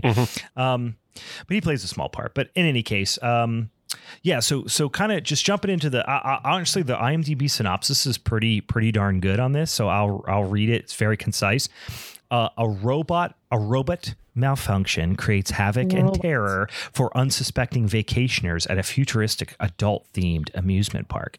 And when you hear adult-themed, you think like it's a crazy, fuckfest amusement park, and it kind of is, but it's like disguised as not right. So we know Miss Gardner for sure got railed. She was all about it. She was just, and this was a really great actually kind of explanation at the beginning. Or exposition rather at the beginning, was they kind of had it as like this commercial. And it was talking about, and it was really concise. It's like 3 minutes and you have all you need to know basically, which is there's this, kind of playground of the very super wealthy where they go, to this either Westworld, medieval world, or Roman world, and you are like transported back to this era in time. You essentially, cosplay, all these like kind of deranged rich fucks that are very like unhappy and privileged in their life. They're just like so desperate to escape their lives. They go, and essentially have this incredibly elaborate cosplay that's facilitated by this almost Truman Show-esque type of, background cast that includes a ton of robots. Of dang old cyborg kind of thing. Not cyborgs, because they're not human at all. They are straight up robots, but have some degree of, quite advanced AI. But they're supposed to be, it's not that situation where it's AI that evolves and becomes like self-aware, and it's like this singularity type of thing, which you actually think is going to be the case. It's more like the robots go wild, and rampage and miss, it almost seems like the updates, if you will, like kind of allow them like this, like when they come back and get synced, they somehow find like there's like loopholes. It's like more like the technology itself gets a little loose, or the robots, like it seems smarter. I don't know. Yeah, I actually, it's weird. It's not really like scanners, or screamers rather, which is Steve's movie we'll get to, where it is more like the robots learn and evolve. Yeah. This is less that and more just like design flaws and malfunctions. Yeah, it's design flaws and malfunctions, and it like, again, it comes up specifically mentioned as like a virus. And because they say it starts in like Roman world and then it propagates to the other worlds, and what happens is like it just starts removing the safeguards that they have in place, because like the whole thing is like you're not supposed to be able to be hurt, but you can do whatever you want. So like you can fuck whatever you want, you can shoot whatever you want, or stab whatever you want in these worlds. Which is, like, and the AI on that other end has the safeguards that are like whatever they shoot, it cannot harm, or like has a temperature sensor, right? If you will, like, you know what I mean? So that makes sense too, because like it definitely, there's no sentient feeling, but it almost feels like there is this revenge element to it. You know what I mean? Like they still somehow in their like, RAM or memory or whatever, like still remember this, because like they're still. Well, I think you're talking about the gunslinger, right? Sure. Yeah, like he's going back to James Woolen and stuff like that. Yeah, I think the idea is that he is a character that has been built to be aggressive and confrontational, and essentially just get shot by guests. The whole thing, a big part of this experience that people are paying for is, especially in like Westworld, is all about people wanting to live out their fantasies of being like an old West, desperado, gunslinger, sheriff, or something like that. But still have control and like be like a badass of it too. You know what I mean? They want to act out these violent fantasies that they saw in like Western movies as kids, basically. Even so much so as, John and Peter, when they're kind of initially, which, I've seen this movie. I think it's probably the third time I've seen this movie, and I didn't make a note of it.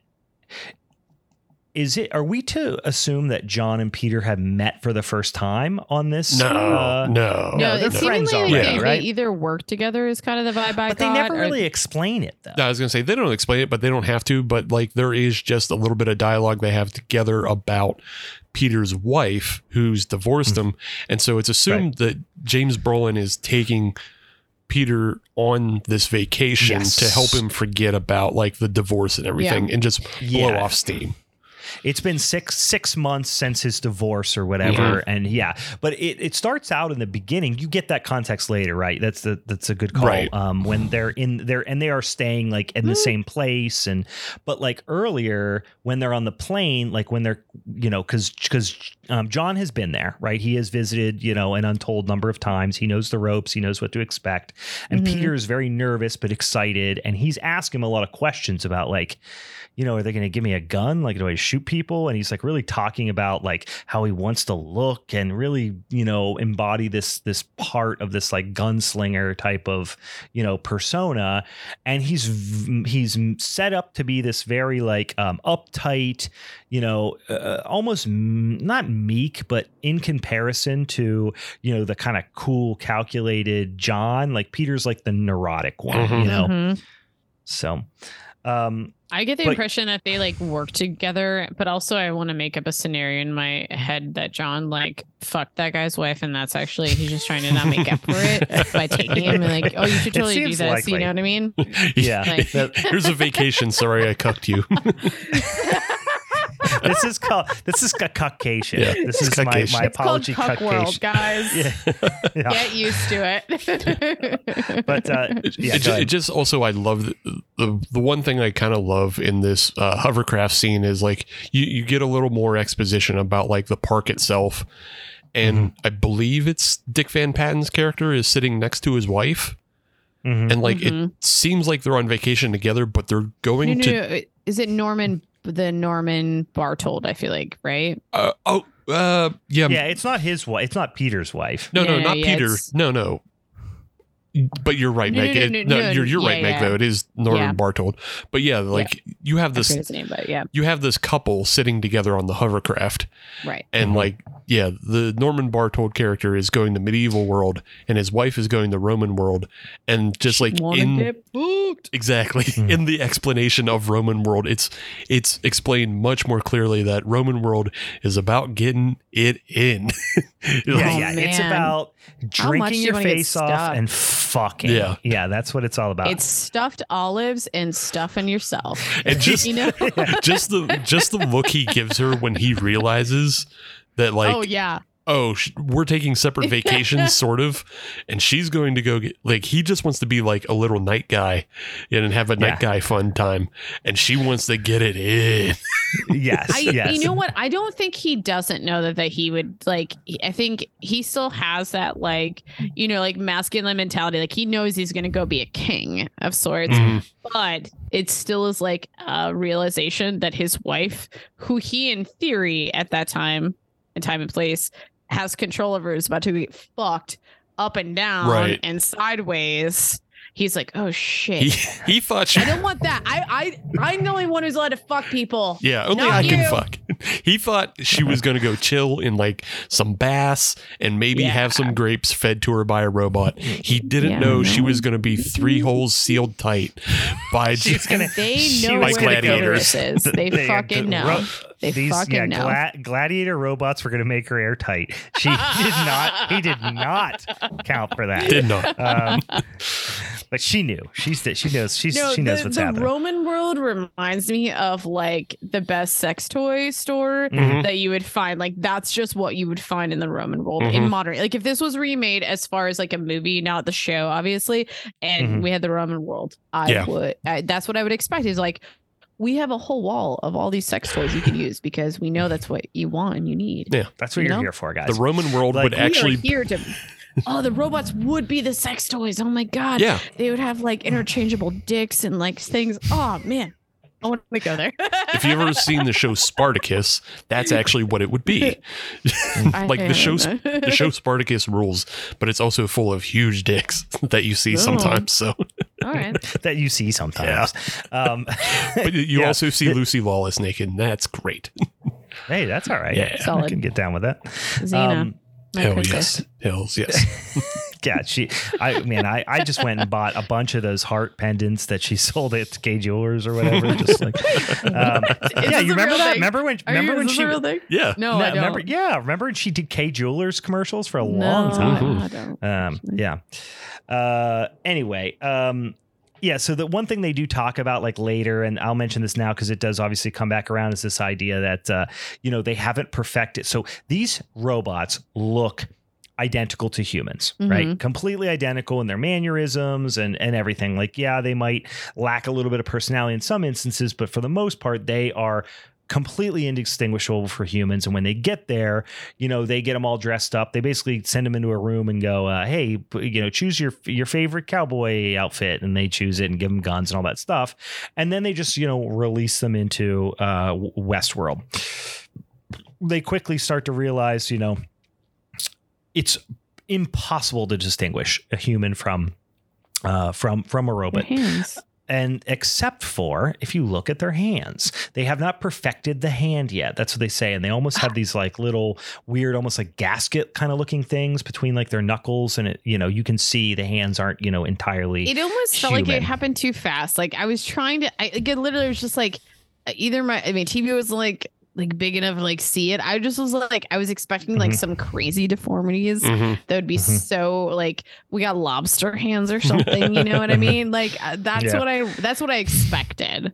Yeah. No, it's just like it's a relatively subtle thing that like unless you were looking for, you probably wouldn't notice it, or maybe if you're like shaking somebody's hand, you would notice. But you definitely feel different getting a hand job. It would feel weird. It would be almost ribbed for your pleasure. They don't do the robots. Actually, in the Roman world, the hands work really well. Yeah, all right. Like I said, they're ribbed. They're ribbed for your pleasure. Exactly. Those little gaskets. Any case, they really it's weird. Like the different it's kind of the Roman world seems to be a little bit more about like luxury and pampering and this kind of like. Hedonistic experience, whereas the West world is really more about like this authentic frontier experience and of course fucking and violence and all the things that come along with it. But so you got these kind of different crowds here, but I always find this type of setup where it feels very I want to say it's a classic sci-fi trope, but there are definitely Twilight Zone and Outer Limit episodes that give me similar vibes where I find this type of setup that, if you were flipping through this channel, I guess is the way I put it. If you were flipping through the channels or whatever, and you know anything about this movie, you'd look at it and just be like, oh, for the most part, certainly midway through the movie, it just appears to be like a fairly normal Western, like on the surface. But then, when you understand the context, now you as a viewer are looking at everything through very different lenses, even if nothing visually on the screen has changed. You know what I mean? And I always appreciate that if a movie can do that to me, of like face value, nothing special, but the context of the story, and all of a sudden what is on screen, even if it is the exact same image, you're looking at it through very different lenses now. And that was actually something I was reading about, of like in the filming of the movie. Creighton was very specific about making sure all of these worlds, like when he's filming them, that they all just felt like the old school movies, that it just looks like an old Western, or it looks like, an old kind of stagey medieval castle. Like there's no difference between this and like a Robin Hood movie, No, the way they shoot it is exactly the same. And you even get scenes like an extended bar fight scene where, obviously the participants, and you don't know how many of them are quote unquote guests and how many of them are robots, but, John and Peter are, fighting it out in this like old West kind of slapsticky saloon brawl. And like I said, it is shot even with the like little comic relief scenes. Like you really have to suspend your disbelief a little bit, because you're like, what's to stop them from just going like, I get a pee, bye, and walking away. You know what I mean? Like it's just a weird time out. Time out. Ow, I got a splinter. That sort of thing. But it is just it is shot like they want the characters to literally be in an Old West movie. Yeah, and I think they do a good job too, like giving us as the viewer like a little insight, because there is a little bit of control that we get to see, where at least early on versus later when things start going a little awry, of like when they're like simulate the bar fight, like let's go, like you see the people flash back and forth from behind the scenes. The puppeteers, if you will, of I thought that was almost Jurassic cool. Park like. Honestly, I thought that was like a cool integration. Like this movie, I feel like overall just felt really seamless in a lot of ways, of like from one thing to the other, to the understanding. In like, I obviously gave it a time and place asterisk for myself of like, certain things where you're like, oh, that's like weird, but you're like, oh no, this is just how they acted at that point. But and it's very like time and I mean, I guess it's a testament to the writing, is like, if you think too much about this whole premise, it falls apart at the seams very quickly. Like, how do more people not get hurt? How do people not drink themselves to death? How do people not, how does one guest, how does one, like, because they have the restrictions on the guns, but like, how does one guest not sexually harass another?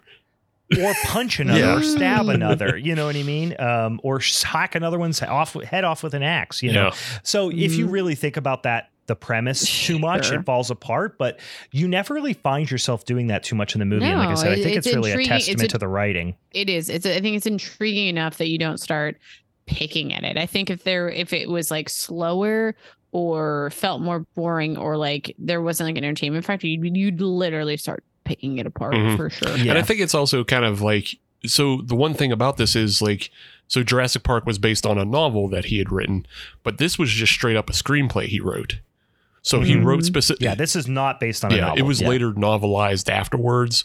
And it might not even have been novelized by him. It might have been like one of those ghost writer things where like, okay, now turn the screenplay into a book to entertain, to sell. But like, so he is, as a writer, he is very, very technical, and he does a lot of research and a lot of shit like that in his novels.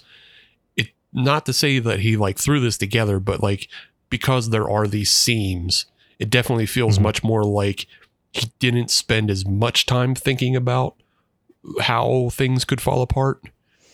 So he just, I mean, I'm not saying it's bad. It's just like he definitely wrote it more. He wrote it more as a movie. I have a question though too, related to that, is that like, I'm curious. I don't think any of us have read the book, but I'm curious if like it felt more like put together in the book and it just was like a translation issue with that's like, what I was going to say. I don't think it's that. In my mind, I haven't dug into this too deep, but I would be surprised if it wasn't one of these things where like, obviously he wrote this screenplay, directed this movie. He hasn't directed a lot of movies. So I get the feeling this is like a story that he had in his head that he knew maybe was too weak of a premise to make a novel, but squeezed into, an hour and a half runtime movie with flashy imagery and that sort of thing. You could hide a lot with kind of movie magic that would not beg the, we would say like the runtime of a book is way longer than the runtime of a movie, so if you're taking a novel, that's already written and putting it, to a screenplay, you have to cut an enormous amount out. In this case, maybe he thought like the premise isn't necessarily strong enough to build out an entire novel, but boy, this would be a cool movie. Yeah. You know what I mean? So apparently like the script and the original film were even longer, and like he did cut down a lot to try to make it more entertaining, so it didn't come off as novelly.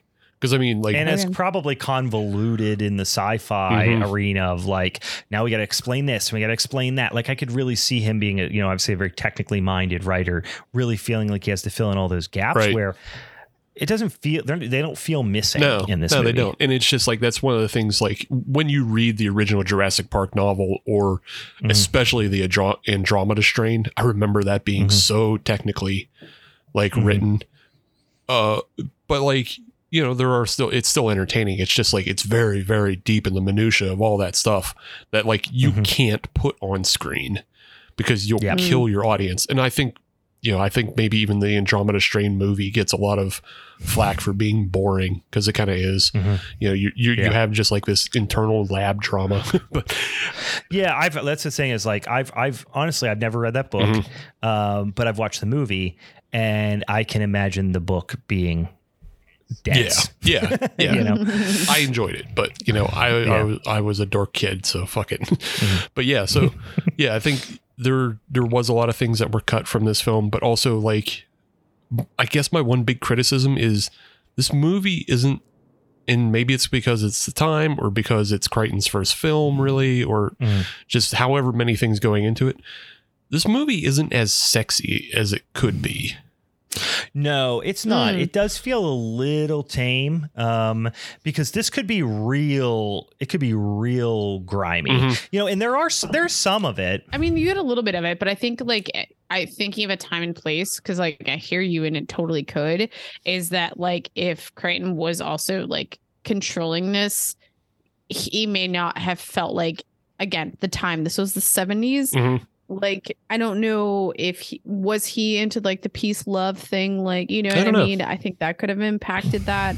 No, I mean, I think it's more like his bread and butter is as an author. You know, Right. he made his millions and millions of dollars as an author.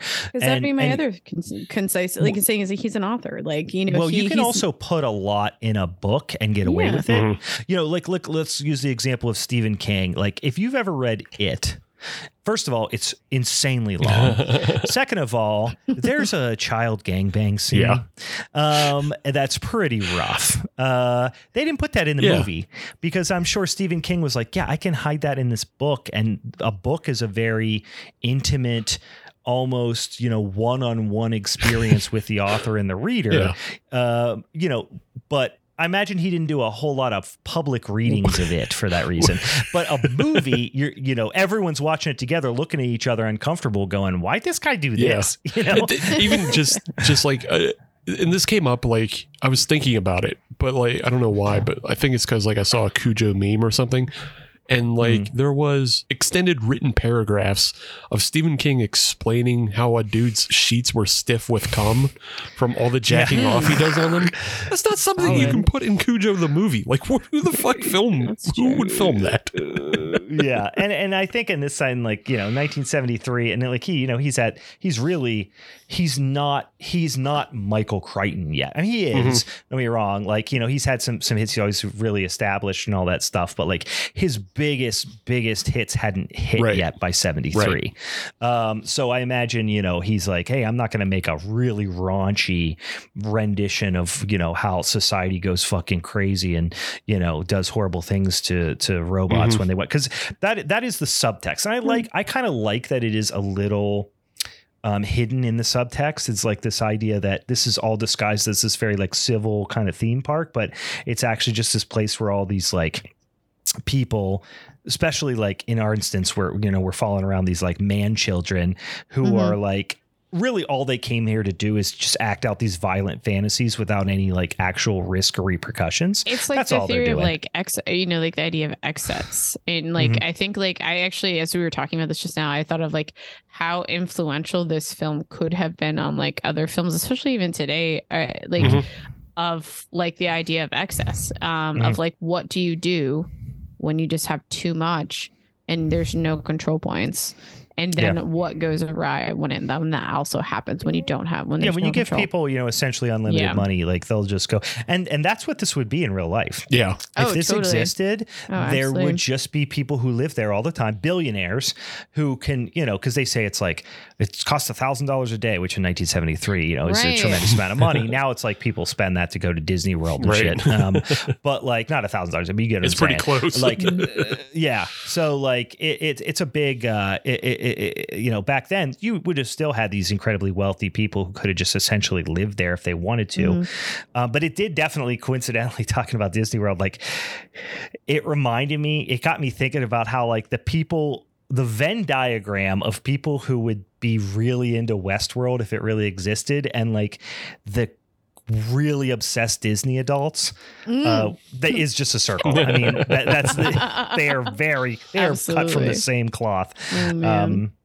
But you know, a couple of things, you know, I wrote down lessons learned about this movie. One, Old West sex, not that hot. To be honest with you, not it's that lift hot. up the skirt. You're just like, you don't see anything. You know, I mean, I guess you had like the bustier thing. You had tits. Well, it's just like, come on up. Let's go upstairs, big boy. I like you. Yeah. And then you go up there, and then you don't like being called big boy.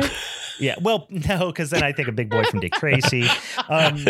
You like walnuts? Love them. Go for the liver. But Peter, I think it comes down to the fact that Peter just like does not fuck. Yeah. You know, Peter ain't good. He doesn't fuck good. He definitely did not fuck even when he was in his marriage, which is why his marriage it didn't seem like I mean? it. And like, I just couldn't stop thinking of like, how much accountant and lawyer cum is just filling up that robot. Like that robot is up to its eyes just filled with accountant cum. I had one thought when we were talking about, I can't remember exactly what we were talking about, but I was just like going to make a joke about STDs with these robots because I'm like, there has to be some cleaning protocol. Oh, yeah. Oh, well, there has to be. They practically they shoot them all to death every night. What would be the phrasing for like robot STDs? Like, STD testing.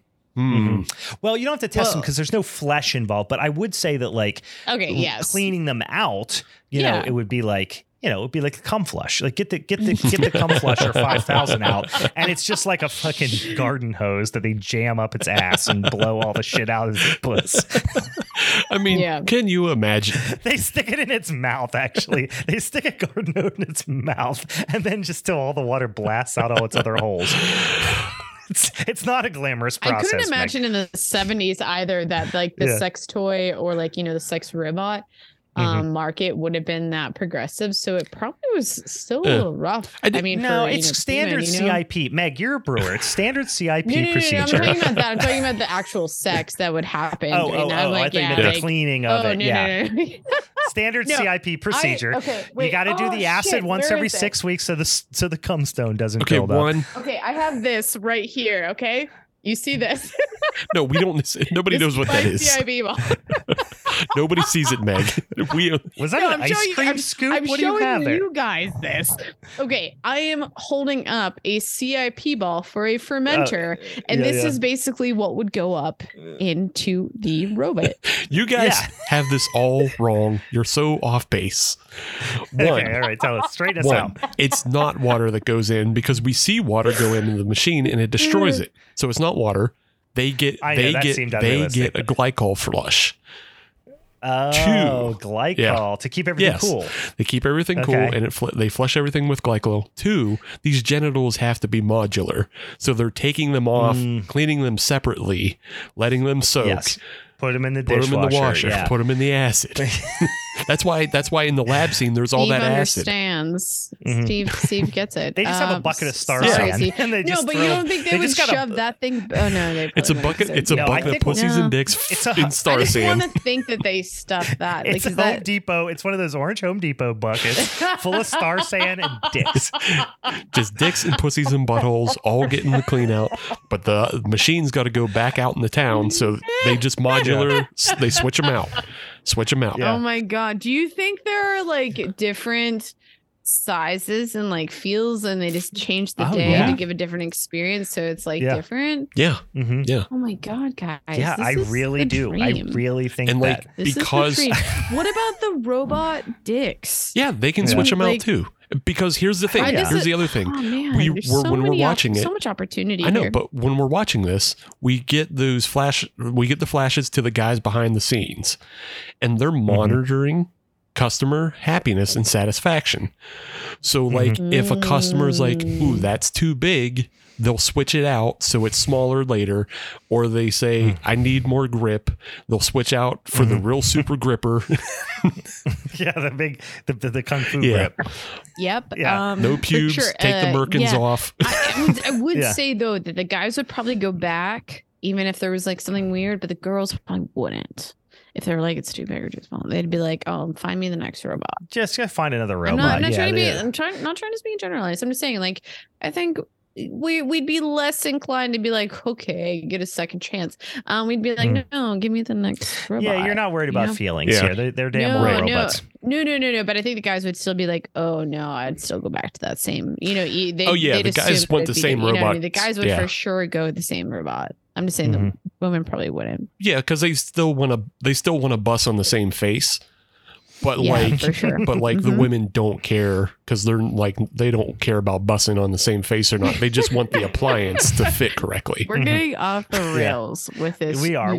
But I'm just saying, I don't know how much you still want to go through this movie, Brent. It is a great movie. I mean, I do want to go through it, but I'm really struggling to go through it.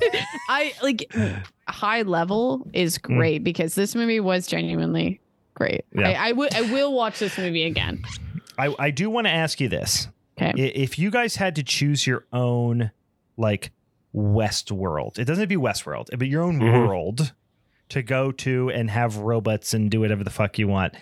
What is your what is your world? I wrote down 2 that I would want to do. Right. My first one is like a Blade Runner. That would be fucking sick. Do like a futuristic Blade Runner situation. You're a damn old, fucking futuristic bounty hunter or some shit. Or Victorian supernatural detective. Okay. Like if you're like a Holmes, like a Holmes type of character, but you're you're tracking down a dang old vampire or something like that. Yeah. I but think then you're in my also mind, probably fucking the vampire. Yeah, you know what I'm saying? Okay, so I think in my mind, I'm creating like a Scandinavian world because they're just always generally happy, and like you're just fucking all different types of hair. Right now. Yeah, You said yes. You said yes. She was like, yes, yeah, of course. Don't know, no, like mixed with almost this like Greek vibe of like, because I feel like in Scandinavia, like there's no real like major wars that we're going through. We're talking maybe Viking time or whatever. Actually, I'm gonna take this back. We're gonna go to Scandinavia. We're gonna go to Viking time. Yeah, I would definitely go to a Viking world, I think, but I would be like a shield maiden type thing. That'd be sick. Gotcha. Okay, sweet. I would do that. That's very LARPing. Like you could probably accomplish pretty close to that in the real world now. Yeah. What about Steve? What's yours? I think I came up with 2. One would be 70s detective world. Oh, sick. So I could just be like, I like that. Like you got a snub nose 38 and you're like putting in people's I just belly. would Like, imagine you would be a white man with a fro. I can't imagine Steve with a fro. His hair's laser straight. I don't know why. I just imagine that you would probably you look great with a fro. I would not get a permanent. So, or they. But in the 70s, you totally would have. Or cyberpunk wrestle world. Ooh. Oh hell yeah! Because I'm looking to throw some suplexes in a bar, like in like one of those grinding underground bars. But there's a bunch of neon. I want to throw some suplexes, Ooh, I like it. And then get with some of the hot muscle ladies. Hot muscle ladies, hell yeah! See, Steve I like this. Definitely wants like an Amazonian woman who could toss him around a little bit. I want like a Stacy Keebler. And then, Steve wants to Tori Wilson deliver suplexes, and receive suplexes. Yes. Deliver suplexes, receive moonsaults from Tori Wilson on my dick. Yeah, listen, Boston crabs for everyone. All we around. Can cancel for any episode. It's gonna be this one. Steve walks into the bar. He's smoking like a cigarette with like a blue light on the end of it. He flicks it, and he's like, "Round of Boston crabs for everyone."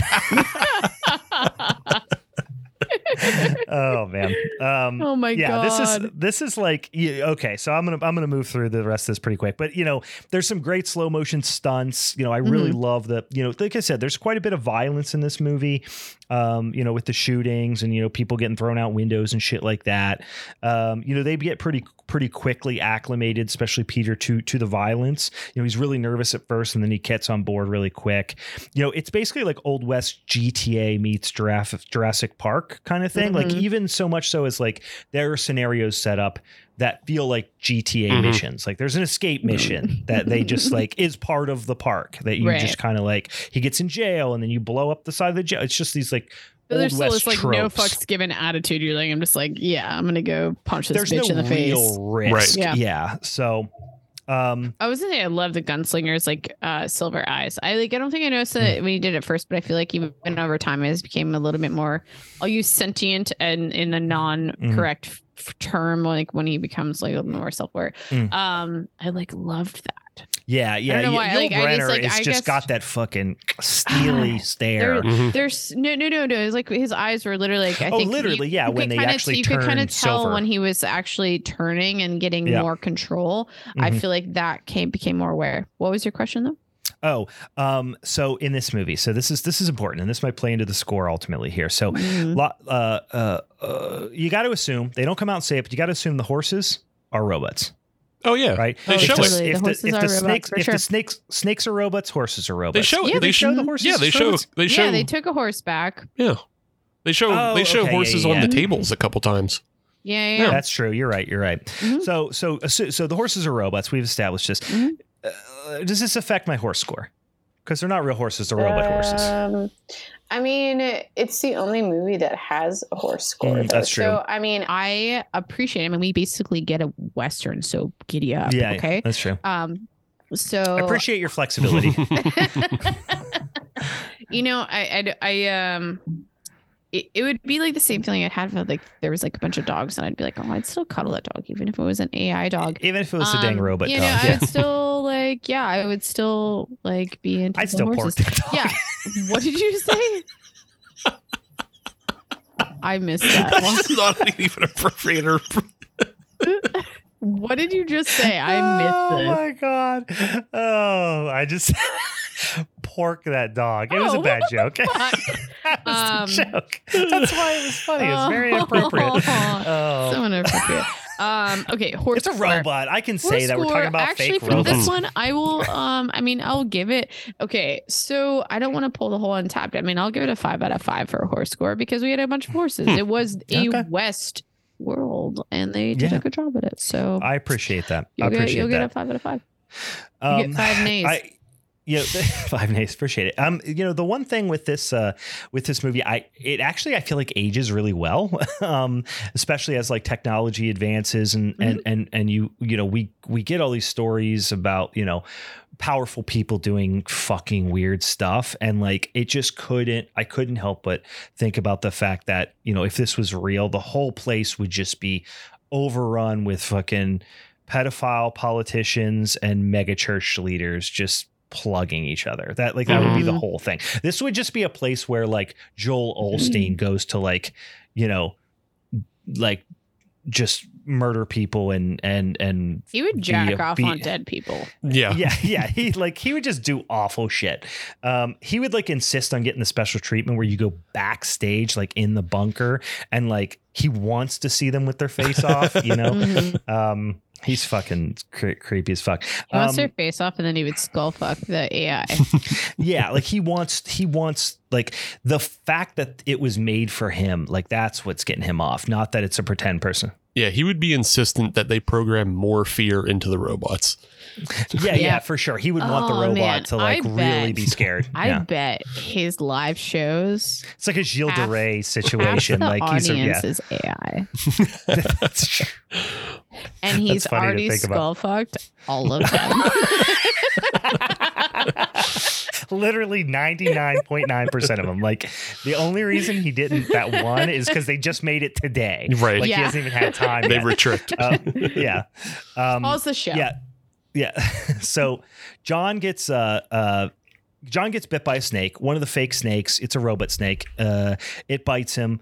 And all the scientists and people behind the scenes are bummed. They're like, "Oh shit, what's going on?" So this I like how you described it, like they're bummed. They're bummed. They're pretty bummed. Like shit's starting to unravel. Yeah. You know, Steve had mentioned they're starting to like catch wind of this like trend, or you know, they're seeing this pattern of, you know, how, you know, various robots are starting to like malfunction and all these things like across all 3 of the parks, like in this very, you know, predictable pattern. My only reflection on this period that they kept coming back to when we were talking about this, and they were like, something's happening.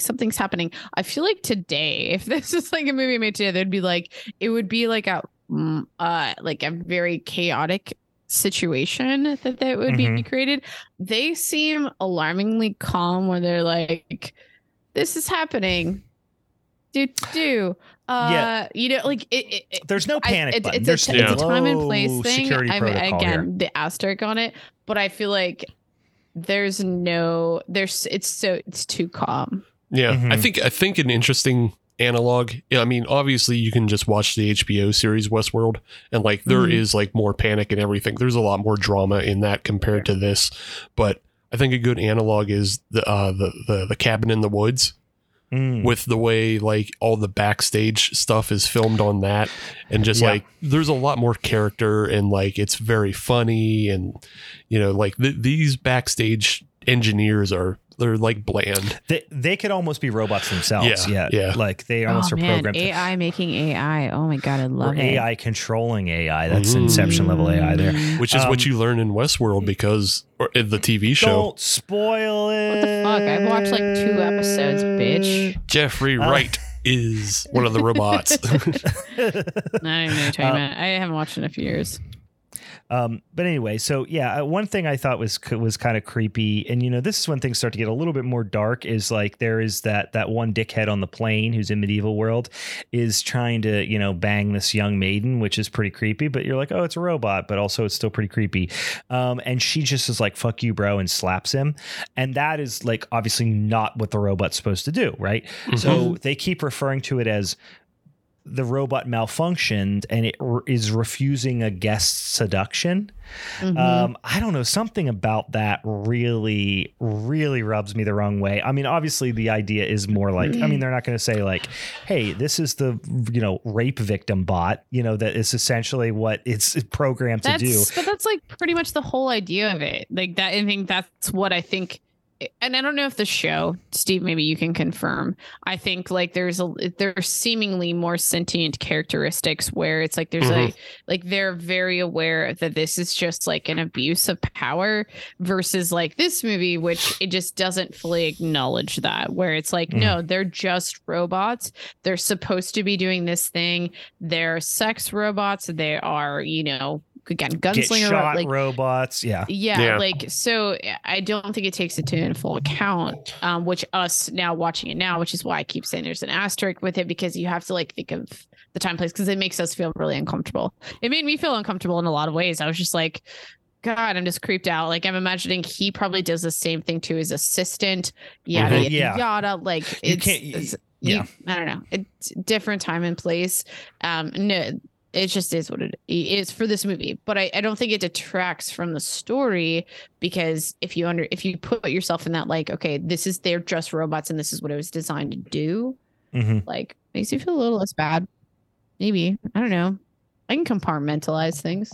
Yeah, I mean that's why I was saying though about like how this movie isn't as sexy as it could be. Not that I'm like talking about how like there could be like more sexual assault or anything. It's just like it doesn't reach into the levels of depravity that humanity would commit when the guardrails are taken off.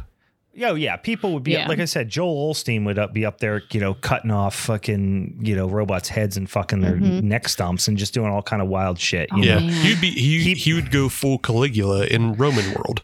Yeah, he would be. Yeah, he would what they call in Roman world wiling out. That's what he would. I'm just imagining when you guys said that, I was like Joel Osteen like teabagging someone's neck that he just decapitated. I think he would do that. He would he would fuck a horse. He would fuck a robo horse. He'd be fucking a robo horse. Oh man, I don't even think it wasn't even a robo horse. He would fuck a real horse. If you guys, comedy podcast, but if you don't think Joel Osteen has literally fucked a horse, you're an idiot. Allegedly, comedy podcast. But anyway, he totally did. Yeah. The big turd guy, who's the robot resisted his seduction or whatever, which is a pretty piss poor seduction, to be honest with you. Anyway, he gets shish kebabbed in medieval world, and he probably doesn't even know where the clitoris is. Like that's the problem here. It's also the 70s. They don't understand. Also, do robots, like, I understand they're anatomically correct and all that, but like. They probably don't. I'm going to say they don't, but that also feeds into what I'm saying is that for sure that guy doesn't want to artist. Yeah, he's not part. He doesn't know how to party at all. No, and that's why he likes it. That's why he likes it. She's like, oh my God. But that's the thing. He's on vacation. He shouldn't have to find it. There's no clits on vacation. There are no clits on vacation. I can say that. He's there to... It's Meg. Not the robot's vacation. Yeah, Meg. Like, okay. Did the robot pay $1,000 to fuck him? Meg, I don't own a fleshlight, but I know of them. Yeah. And I assume... I do. It's a clown's mouth. Yeah. I assume you don't have to warm up the fleshlight by playing with its clit. That's true.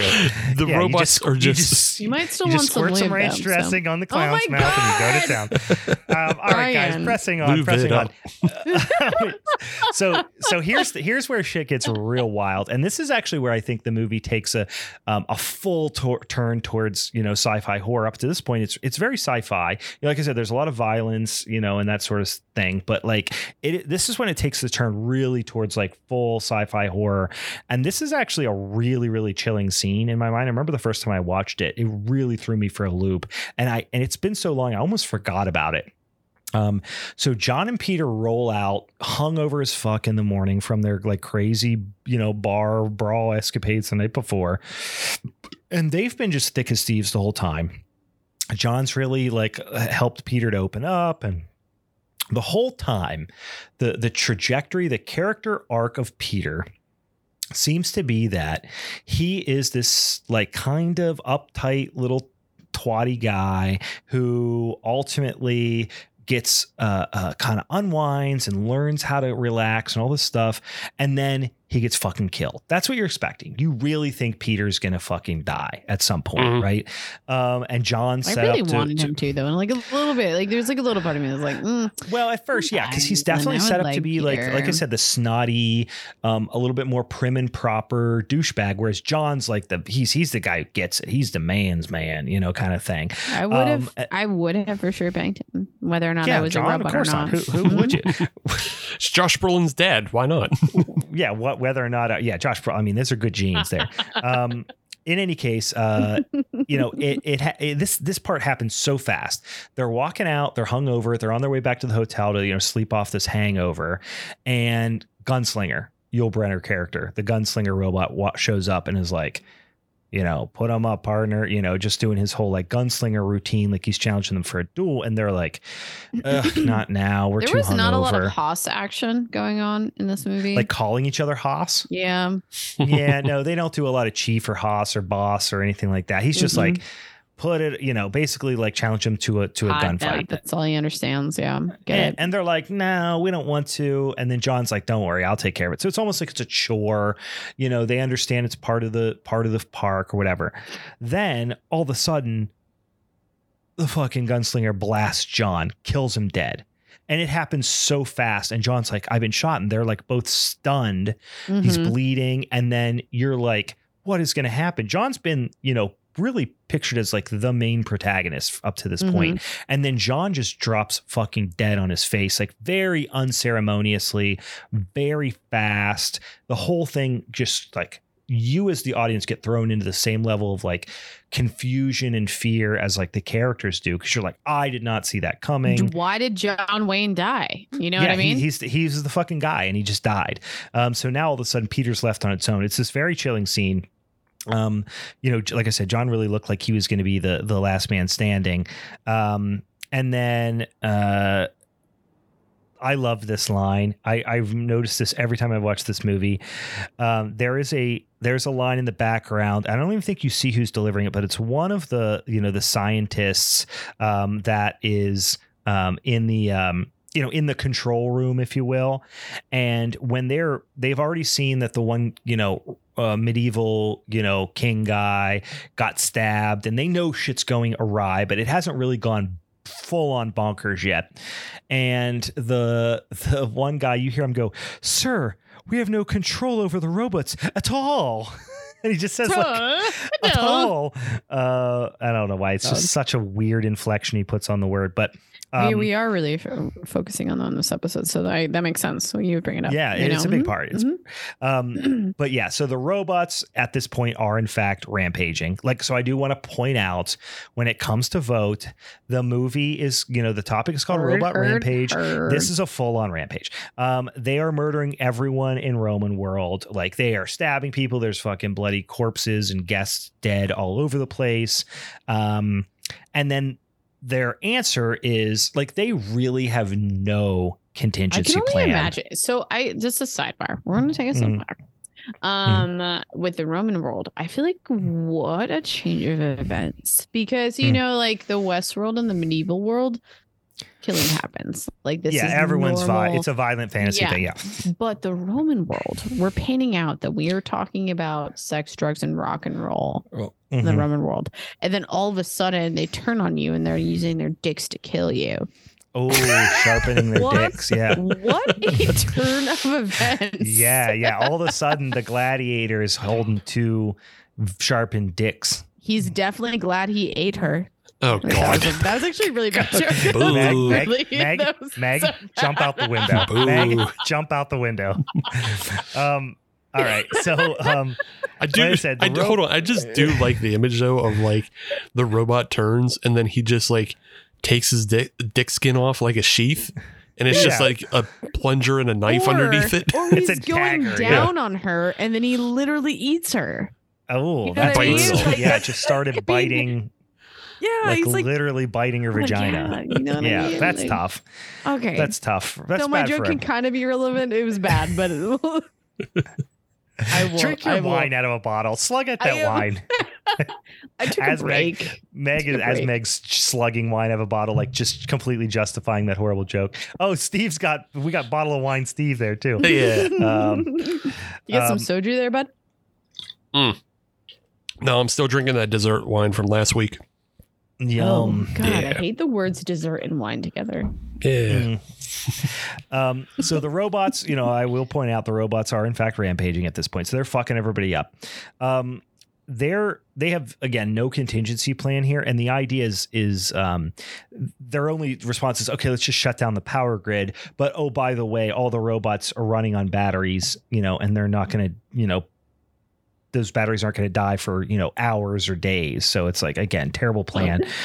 So Peter takes off to Roman world. You get this really, because kind of chase scene out in the desert and the gunslinger's after him. You get this, this great line of the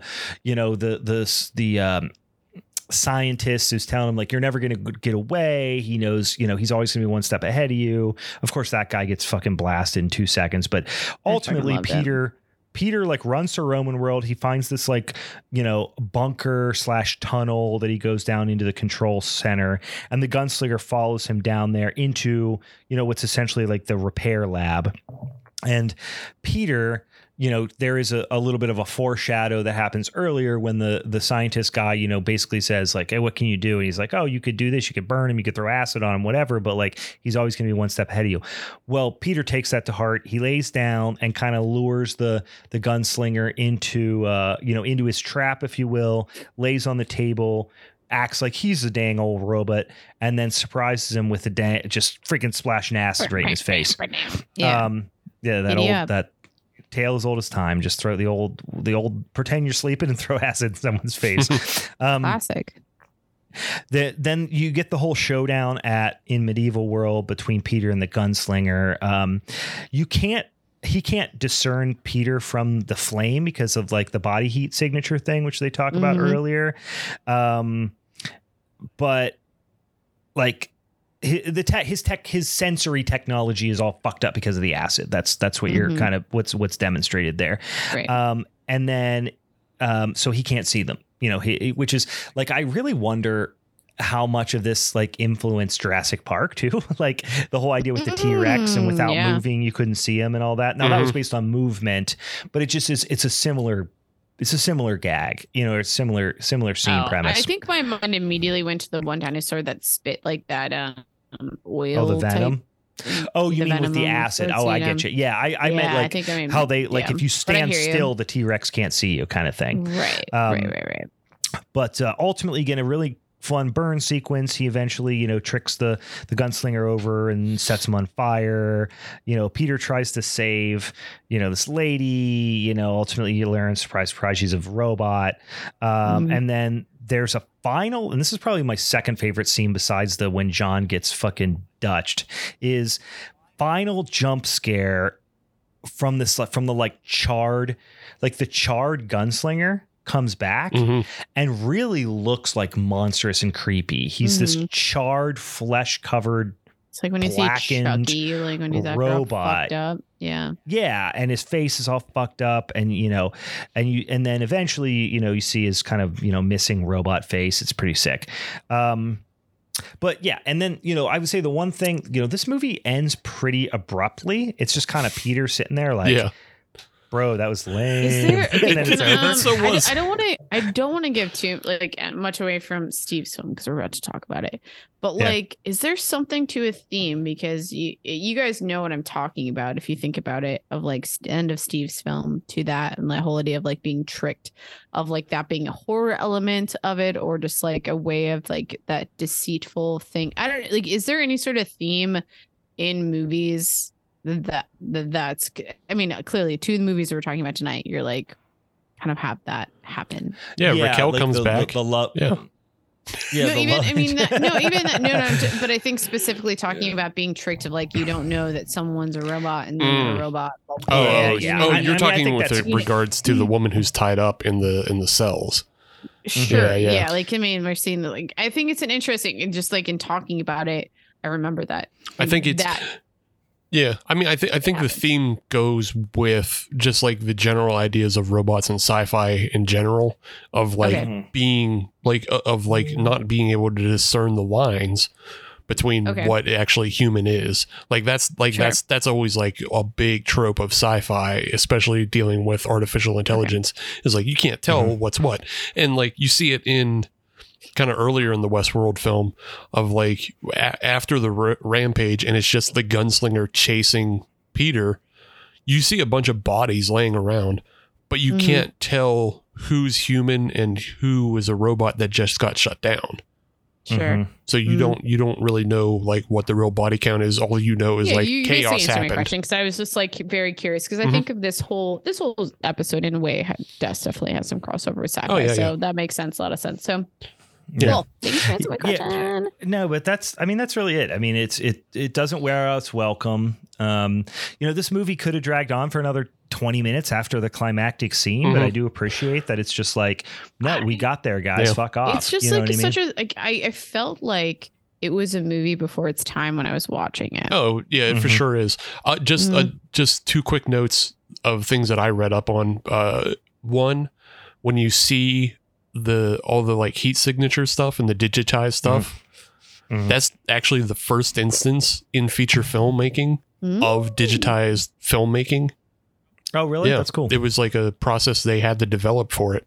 And then the other is the ending was originally different, which is why this ending feels so weird, because you just said, Brian, Peter is just sitting on the steps and he's well, why'd that happen? He's just kind of staring, just he's what the fuck? That was dumb. Was that? That was dumb.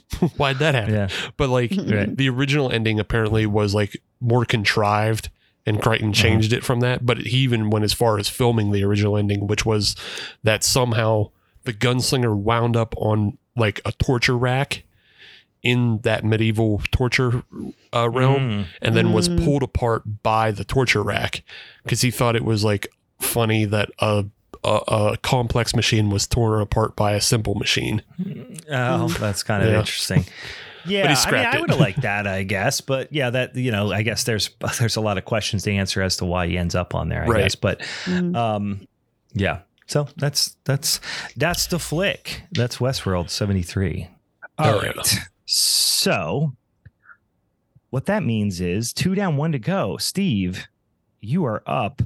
Listen, I'm just going to say it. This might not work to my benefit, but it's just a damn blast of a movie in Screamers 1995. I don't think I've ever seen it. I think this was my first watch. I thought when you said, oh, we're going to watch Screamers, I was oh, yes, sweet. I've seen that. It's pretty good. I don't think I've ever watched this movie front to back. Oh, really? Yeah. Okay. I think I started it or whatever, but I do not remember most of this movie. Yeah. It definitely has I had a lot of fun with it too. But it definitely has a name that sounds like it could be a different type of movie. I think some people think frighteners, screamers, frighteners, I was thinking something probably way more inappropriate at this point, but yes, it could also be porn. Yes, this could be. This is definitely on just the basing top. It off of our last, talking about my movie, This is probably top 250 searches on Pornhub, right? Yeah, got to make that list. Yeah. Not up there. It's not up there with Wife and Mom and all the other God. psychos. Not nowadays. Not nowadays. But again, remember, this is 1995. So, so it would have been Screamers back then, and then Screamers 2: Squirters.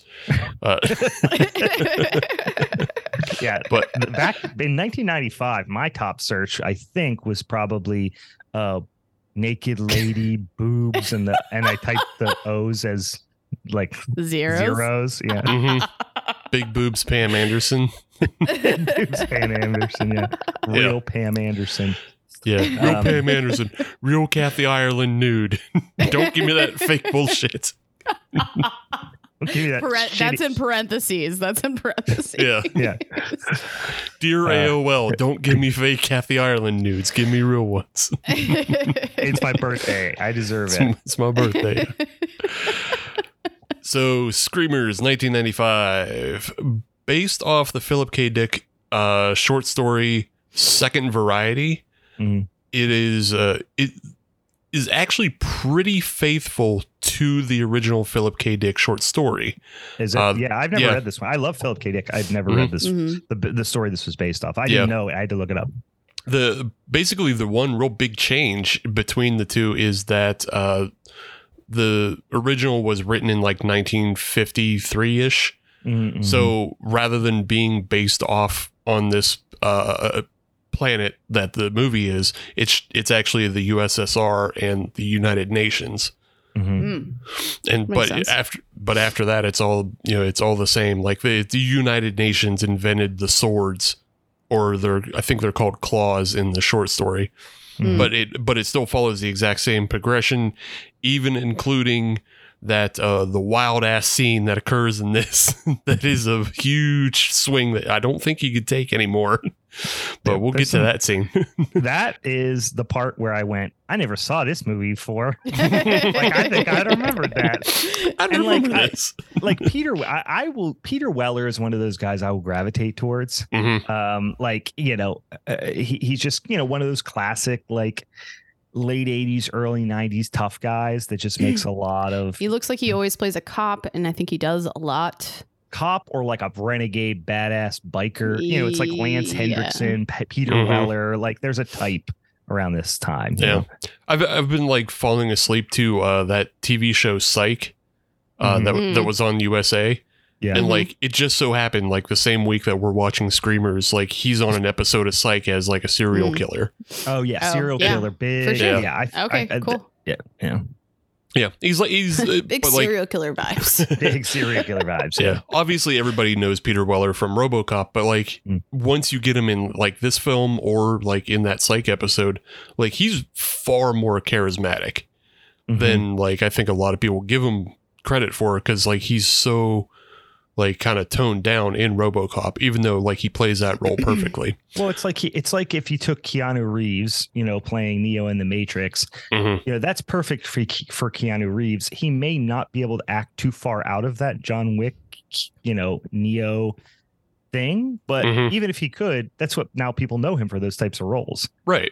He's almost like that little, like when you're known for literally playing a robot or a cyborg, Exactly. Yeah. You get typecast pretty easy. But yeah, no, he when you look at his other roles, like he shows up pretty well and like has a lot of charisma and is just like an interesting character. I think he was like also a villain on one of the new Star Trek movies. Star Trek in the Darkness. He was like a villain. He was piloting an extra big Enterprise to blow the Earth up or some shit. I don't remember that movie. Myself to watch the new Star Treks. I want to, but I'm a big fan of the old ones, and I just heard such bad things. I'll get around to it. But they're not bad movies, but they're not Star Trek either. So, but that's what everybody said. They're like, these are Star Trek movies that are not made. The original Star Trek films, like they were made for Star Trek fans. Right. Like this was meant, they were trying to do a big old Marvel Star Warsy thing with this. Yeah, and they do because it's J.J. Abrams on both. So yeah. But yeah, back to Screamers. It was directed by Christian Duguay. Not really an interesting catalog of anything he's done. He did the Scanners sequels. And then The Art of War with Wesley Snipes. So his catalog isn't like terribly interesting. Yeah, this movie felt at times to me, and like we'll talk about it more. Obviously, this movie felt at times to me like a movie that was really good and super entertaining in spite of itself, like in spite of the not in spite of the script. Maybe I'll say, I thought a lot of the dialogue is hot trash, and it would be it's really only decent because of the way Weller delivers it so earnestly. Like he takes a lot, so many lines that would be laughable if anybody else says them, and delivers them in a way where like, oh yeah, fuck yeah, dude. You know? Well, and it's not just like, oh, he's badass. Like he actually he commits to them. He doesn't give up halfway on him. He doesn't leave the lines out to dry. You know what I mean? No, it's just, I think it's just corny. That was like, even just like pointing out, I think that made me laugh a couple times. Like even just the way someone pronounced ASAP as ASAP. And, you know, and then even what you're talking about, just like some of them are just such corny lines. However, I mean, the same way that I would look at a lot of these things as time and place too. I don't know if it's a direct, like pulling from the book to like script, but you're just like, God, this is just uncomfortable. Like no one would ever say that. But like a Philip K. Dick adaptation, the mid 1990s, like you're starting to get into that space where it feels like there could be a little bit of this homage to over the top 80s horror.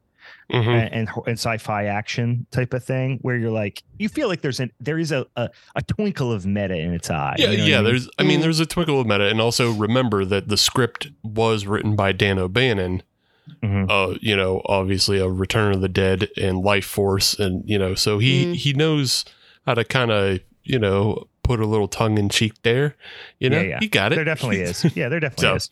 So you do get like a lot of funny interactions as well, like especially when Hendrickson and Jefferson are first leaving the base.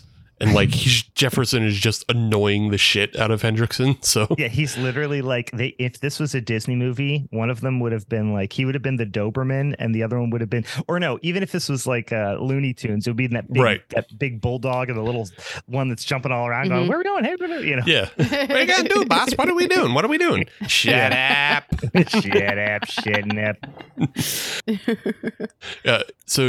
Just a quick overview of the film. You get a quick kind of narrative scroll to set everything up. You're on this sucker for a good narrative scroll. Yeah, it helps sometimes. But sometimes it's just lazy and dumb. But I don't know. I just have nostalgia for it.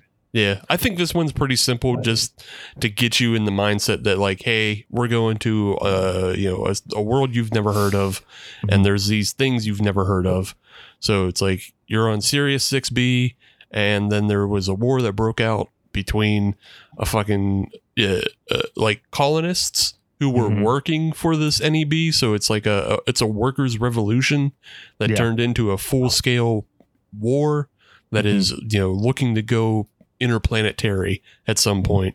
But in that time, they invented this thing called the Sword, which are these little mobile robots, which they're pretty great because it's like Tremors.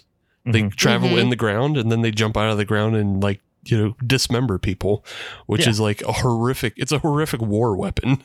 Yeah, it really is.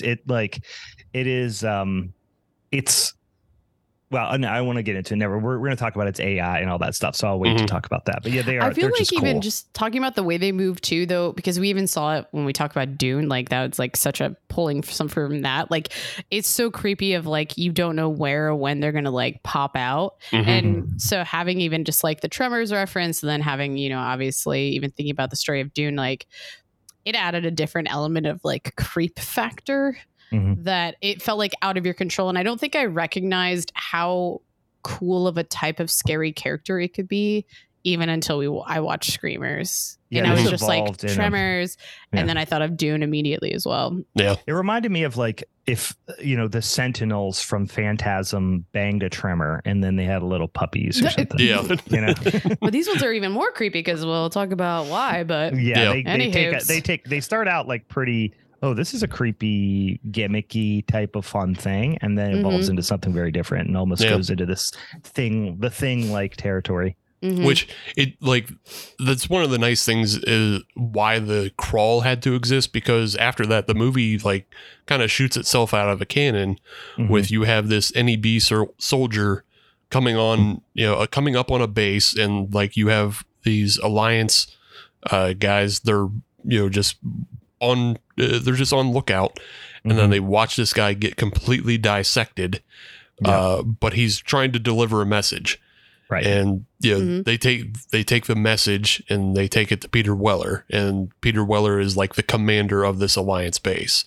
And he's doing all those classic 1995 commander things. Yeah. Smoking ciggies, listening to some doing one thing that's out of character. In this case, listening to opera. He's like, it's funny because we already brought up Star Trek, but he's really doing like some Picard shit when you're introduced to him. He's doing badass Picard shit. Yeah. Like Picard trying to be like a tough Picard that listens to Hate Breed. Yeah. He's tough. He's tough Picard because he's smoking cigs and he's looking at as close to a professional cigarette smoker as anyone's ever been. Can we admit that? Yeah. He's smoking. Dude should go pro. Well, he is. He's an actor. He's gone pro. He's getting no, but I mean, even the character should go pro too, because it's like this whole bunker is just pretty much all they do is smoke. Like it's the vocal point of everything they do.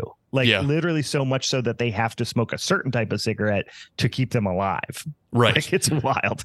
Yeah, and it's just also just kind of a funny bit of fatalism that like you have to smoke to stay alive, but then also they've just accepted that they're going to die anyway, so they smoke it. Like they just don't want to die the radiation death. Yeah, I want to die a slower death from these cigarettes. Yeah, like they're still going to get some form of cancer. Right. But so he's smoking cigs, he's looking at his coin collection, and he's listening to Italian opera. That's badass Picard. Right. They bring him the message, and like it's this offering of a treatise between the Alliance and NEB.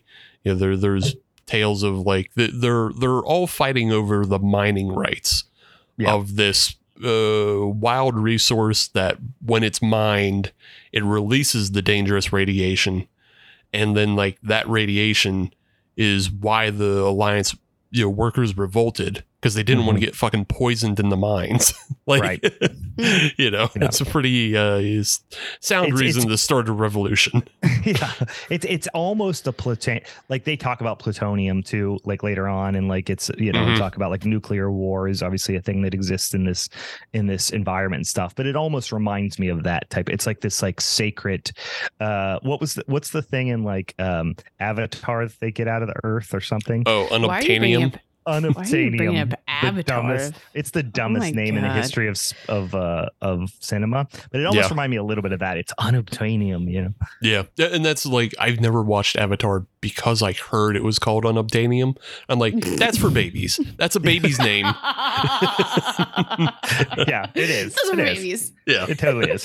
It's a baby's name, and I'm not watching a movie that doesn't take itself seriously enough to not use baby names. At least in this movie, it's like Berninium or some shit. Like they just made some shit up. Obscure, sciencey sounding. Yeah. But so they Weller and his kind of second in command, they take a call from Earth because they're like, "Hey, Earth, we got this thing." Can you start saying Earth instead of Earth? For me? Yeah. Just for me. And then also, could you say, "Welcome to Earth, brush your teeth"? Well, it is. That's the line in my head. That's the line Will Smith says. Is you're holding a paintbrush? What the fuck are you holding right now? Well, whatever. I don't know why I got this paintbrush. But after Will Smith punches that alien in fucking Independence Day, in my mind, the line he says is, "Welcome to Earth, brush your teeth." And it always has been. They don't even have teeth in that movie. They have tentacles. I don't know why. But yeah, they have to call Earth because I mean it is 2347, so I'm pretty sure it is officially renamed Earth. But yeah, they for sure saw Independence Day. They definitely are going by this for sure. Yeah. And they get their VR call from this guy on the planet, and he says, let's call him General Jowls. Yeah, General Jowls gives him a, and he just like, he gives him the okay. He's like, hey, yeah, war is coming to an end. We found the fake thing, the Bernium, on whatever Triton 4. It's a fucking thing that you're never going to see it, and it doesn't matter. We found it elsewhere. Stop fighting each other then. Yeah. Found it elsewhere. War's over, and like we found a way to mine it. So yeah, don't worry about it. And then just out of nowhere, a fucking shuttle crashes while they're trying to have drinks. Yeah. So bizarre. Yeah, it's such a weird. What an inconvenience. Yeah. Like there was no, I don't know. This is probably like the weirdest thing to get somebody there of just like, oh yeah, and a plane crash. Yeah, like why didn't he show up like the other guy did? I mean, I get the idea is maybe he'll get all carved up by the screamers, but like, couldn't he have parachuted in? You know what I mean? I don't know. Right. It just seemed like a big, bold, expensive choice to make a plane crash outside. It was it led to a cool scene. I'm not mad at it. Oh, but, yeah, no. It is weird. Yeah, the scene is cool. The scene is tense. And like it is expensive because like you've already seen the outside of this fortress, you know, and it's relatively empty and vacant in the lot, and then they drop a damn big old shuttle in the middle of it, and they're like, here's a new set piece, fuck everybody. Yeah, exactly. It was like ding dong, set piece delivery, like you just went outside and it's there. This is for the next film, guys. Just leave it there. Just leave it there. Don't touch. Play on it, but don't mess it up. Yeah, don't knock it over. We need this. But yeah, this is the arrival of Ace Jefferson, who is like, there was a shuttle, you know, apparently passing past Sirius 6B and headed on its way to Triton. And what you learn is that the war actually isn't over. And Ace Jefferson and his band of Marines and Roughnecks, I guess, were all headed to Triton and start war with the NEB over the Bernium that they did find. And then this is like Peter Weller's kind of clue of like, oh, we're all being left out to dry here. Like they're continuing the war without us, and even though we started it, like you know, he's like, I'm a commander here, I started this war, they're leaving us to die on this planet with no information. They just wanted quiet and covered up. It was weird. This was definitely like the lowest point of the movie, I feel like, is explaining all this international trade and treaty and politics and all this stuff. Right. But it felt a little bit like, you know, the episode 1 type of, hey, let's go talk to the parliament for an hour. It wasn't that bad, obviously, but at least Peter Weller was there to like simplify it. He was just like, they're fucking us, dude. They're fucking, they're pieces of shit. We got to kill them. Like you would have paused at least 3 times for a puff of cigarette. Yeah. Yeah. True. But he sorted it out a little bit to know like, oh, okay. So he mad about whatever's happening here. He mad about it. Right. So somebody being bad guys. Yeah. Well, I mean, it makes sense. Like they cause, I mean, you see it as they travel, but like they had full on nuclear war on this planet because of that.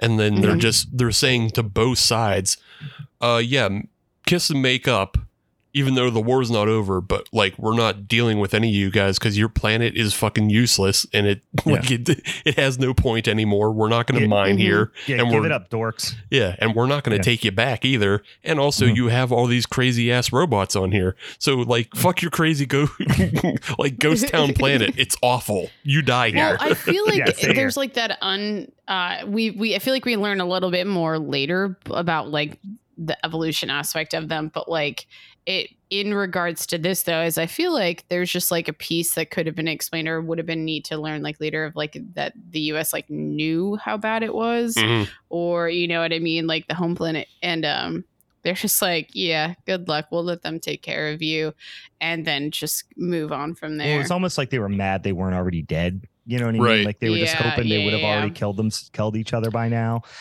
So maybe this would even exacerbate that. Like, you know. Yeah, they're definitely upset that they're still there. I mean, they even go as far as to like fake the VR call because you find out that the guy, you know, Captain Giles or whoever who called earlier, that was just a fake VR thing. Yeah. That, like, I almost thought that could have also been the little bots, though. That's also what I kind of interpreted, that maybe they even took over the whole station and were like interfering. Oh, that's I true. don't know. I mean, that's just an interpretation. It's not like a direct, like, this is what it was. What you were saying is it was basically the equivalent of that zombie in Return of the Living Dead crawling into the ambulance Send more paramedics. Yes, absolutely. Yeah. No, I didn't think about that, but yeah. No, because I don't know, because that call came from Earth where there wasn't those robots. Mm-hmm. So they were like they play them off. The only reason why I said that was like they play them off to have been very evolved and being able to like mimic things. And right. So I mean, but they did at that time, they didn't know how to check for the tricks. So I don't know. Yeah, I did like maybe that I'm making this shit up now. I think when so. he walked into the room, like he's a VR, and that's part of the gag of the scene is look at this guy walking in. Oh wait, no, it's just a VR. Cool, Star Wars. Yeah. That's kind of the scene a little bit, but he has to, when you reveal that it was VR. Why did he have to open up the door to walk into the room? Right. That's the thing. They're still doing the pomp and circumstance of it all, because they open the door for him, and Weller and his second in command are like standing at attention. Right. When like the but VR, this isn't live. That's like standing on attention to. Yeah, you're right. Yeah. The VR can't even see them. It's just a message, but they're just doing the pomp and circumstance as like good soldiers would. Yeah, that was the part that was like, this doesn't seem right. I want to interject one of my favorite lines of this film, though, around this scene, though. Yeah.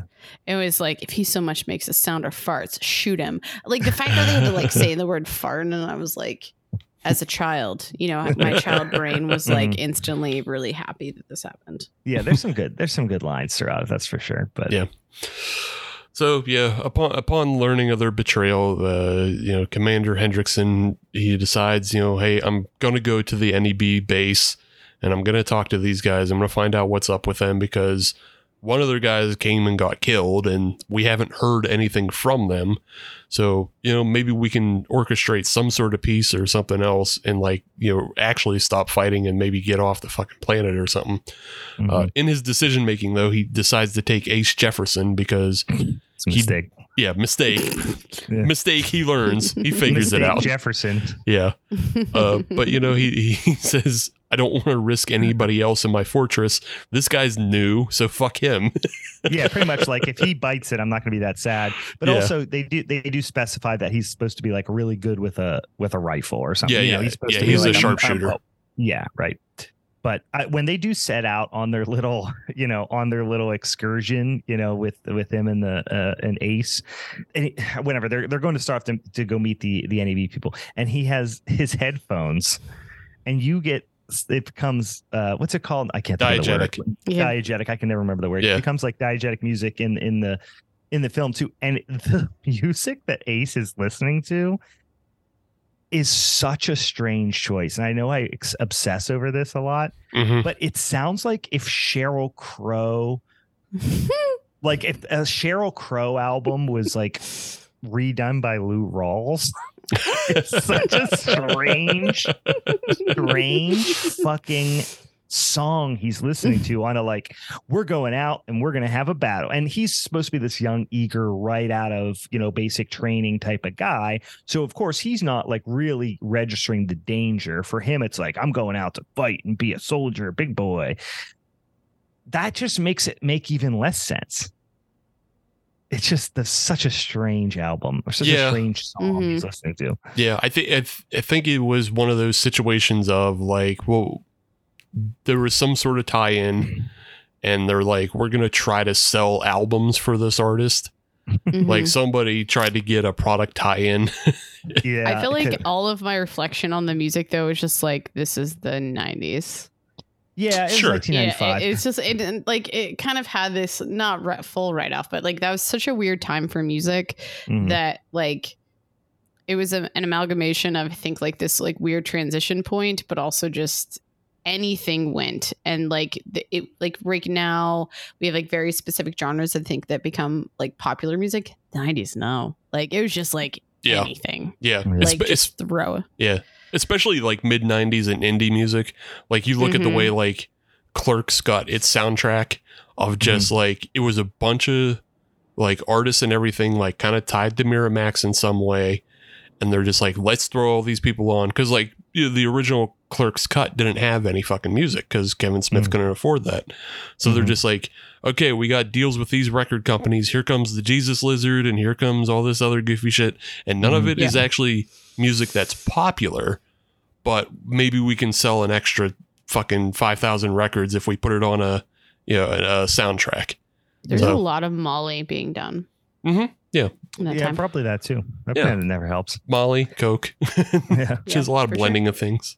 I do appreciate that they've mastered VR technology, but this guy doesn't have Bluetooth headphones. No wireless headphones have been invited. No, they're like the type that you would have you seen like those, they're like glasses that basically use like pulses to like get the sound into like through your brain. That's basically what I equated it to. So that it's sounds pretty like progressive the devil's still. work. I'm not interested in that. Pass. Hard pass.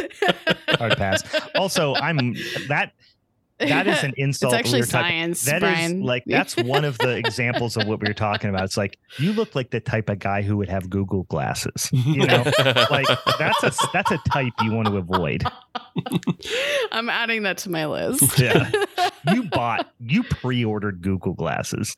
Which RIP, they officially are no longer making those. I know. They finally discontinued them. They sold 30 pairs in 5 years and finally discontinued them or whatever. Yeah. The only one I remember was there was one guy who wore them inside the CERN Hadron Collider and rode his fucking Dutch bike around the CERN so you could see like a video of it. Oh, yeah? Yeah. Sick. Weird. Yeah. It was neat, but whatever. So yeah, we get a little Fellowship of the Rings travel with Jefferson and Hendrickson. They go across. Can I point out that their like relationship there was like this like weird buddy cop thing where it's just like kind of like how you described it earlier, like where you're just like, hey, but it's like with them, both of them, he just wouldn't shut the fuck up. But like you could tell that Weller was like kind of in like getting attached. This was the period they were getting attached. He's like, shut up. So and so. Well, he's like so Ace is so unlikable as a character. And he's like in contrast makes Peter Weller look even better because Jefferson's performance as the like overzealous, excitable greenhorn is like, it's very on the nose. Yeah, like you almost expected for him to throw out a zoinks, or something like that. Like it was so over the top. A G. Willikers, if you will. Yeah, if you will. Yes, he is very much on that. Like they're a big, but the whole movie, and I've never read the book, but the whole movie almost reads like I don't want to say a graphic novel, but some sort of like pulpy sci-fi novel kind of thing, like the dialogue does. Yeah. Because it's a little grittier than that. Obviously, a little bit wilder stuff happens, but it feels just like a late 80s, early 90s, like sci-fi comic or something. Yeah. I mean, I think that's definitely like probably Dan O'Bannon's influence because again, like I was saying, the original short story is about the USSR. It's about Earth. It's of the time because no Earth, please. Earth for the short story, Earth for the movie. Gotcha. Okay, gotcha. Got it. Fair. Okay, cool. So like that's kind of Dan O'Bannon putting his own spin on things. That's why you get like these great like kind of set pieces of like the mining operation that you see off in the distance. That's like it's all lit up and crazy. Yeah. You get the bombed out city, but then like I assume he's like putting a lot of his own spin on just like the way characters interact because he has to like come up with a bunch of sci-fi shit for them to say. That probably didn't. I haven't read Second Variety, but I read it like a synopsis just to see like how close it was, just because I'm always interested in like based on the story by, and it's like, well, how based? But no, that makes sense. I don't know if you guys feel this way, and maybe I feel like I don't really hear like large critique, especially with like Philip K. Dick being such a descriptive writer overall. Like, I don't think he spares any details, and his shit's usually really long. That I've never seen people try to like shortchange it, like with like cinema. Even though I would say that this movie may have benefited a little bit by cutting out some. I felt a couple times where I was like, oh god, I just want this, like, shorten this by like 3-4 minutes, like I'd be fucking fine. But overall, I think, like, just in relation to Philip K. Dick stuff, that cosmic horror and stuff, you don't really want to cut it because there's so much descriptions and like in his work, and you don't want to be confusing either. I mean, like, Dick serves everything up on a platter so well for people that it would do them a disservice to, you know, stray too far from what he's given them, you know. Like, again, I think this is kind of one of the more like strained ones because of the change in setting. But, you know, like when you're talking like Scanner Darkly, Blade Runner, things like that, you know, Ridley Scott obviously benefited a lot from not changing too much. So, again, they're on their little gallivant across, you know, the tundra of, you know, radiation and destruction, and they come upon a town that was like the city center, and now it's just completely bombed out. It's destroyed. But lo and behold, there's a kid walking around in the rubble.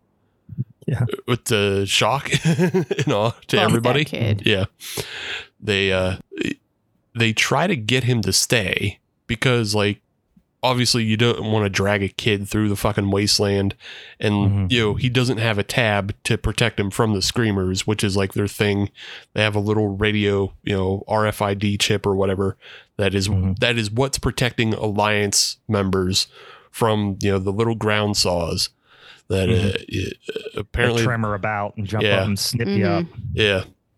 But apparently somehow a kid has been surviving in the rubble and eating rats, one would assume, as like that's all you see. That's the only other thing you see is rats. How old do you think this kid was supposed to be? 8. I was thinking David was supposed to be like 9 or 10. Yeah. Like he looks that old. You're the only parent here. How old so does he look? He looks in months, like he's though? He looks like he's 9 or 10. Yeah. Right. But in months, he looks like he's about 120 months. No, but he looks like he's like 9, maybe 10 years old.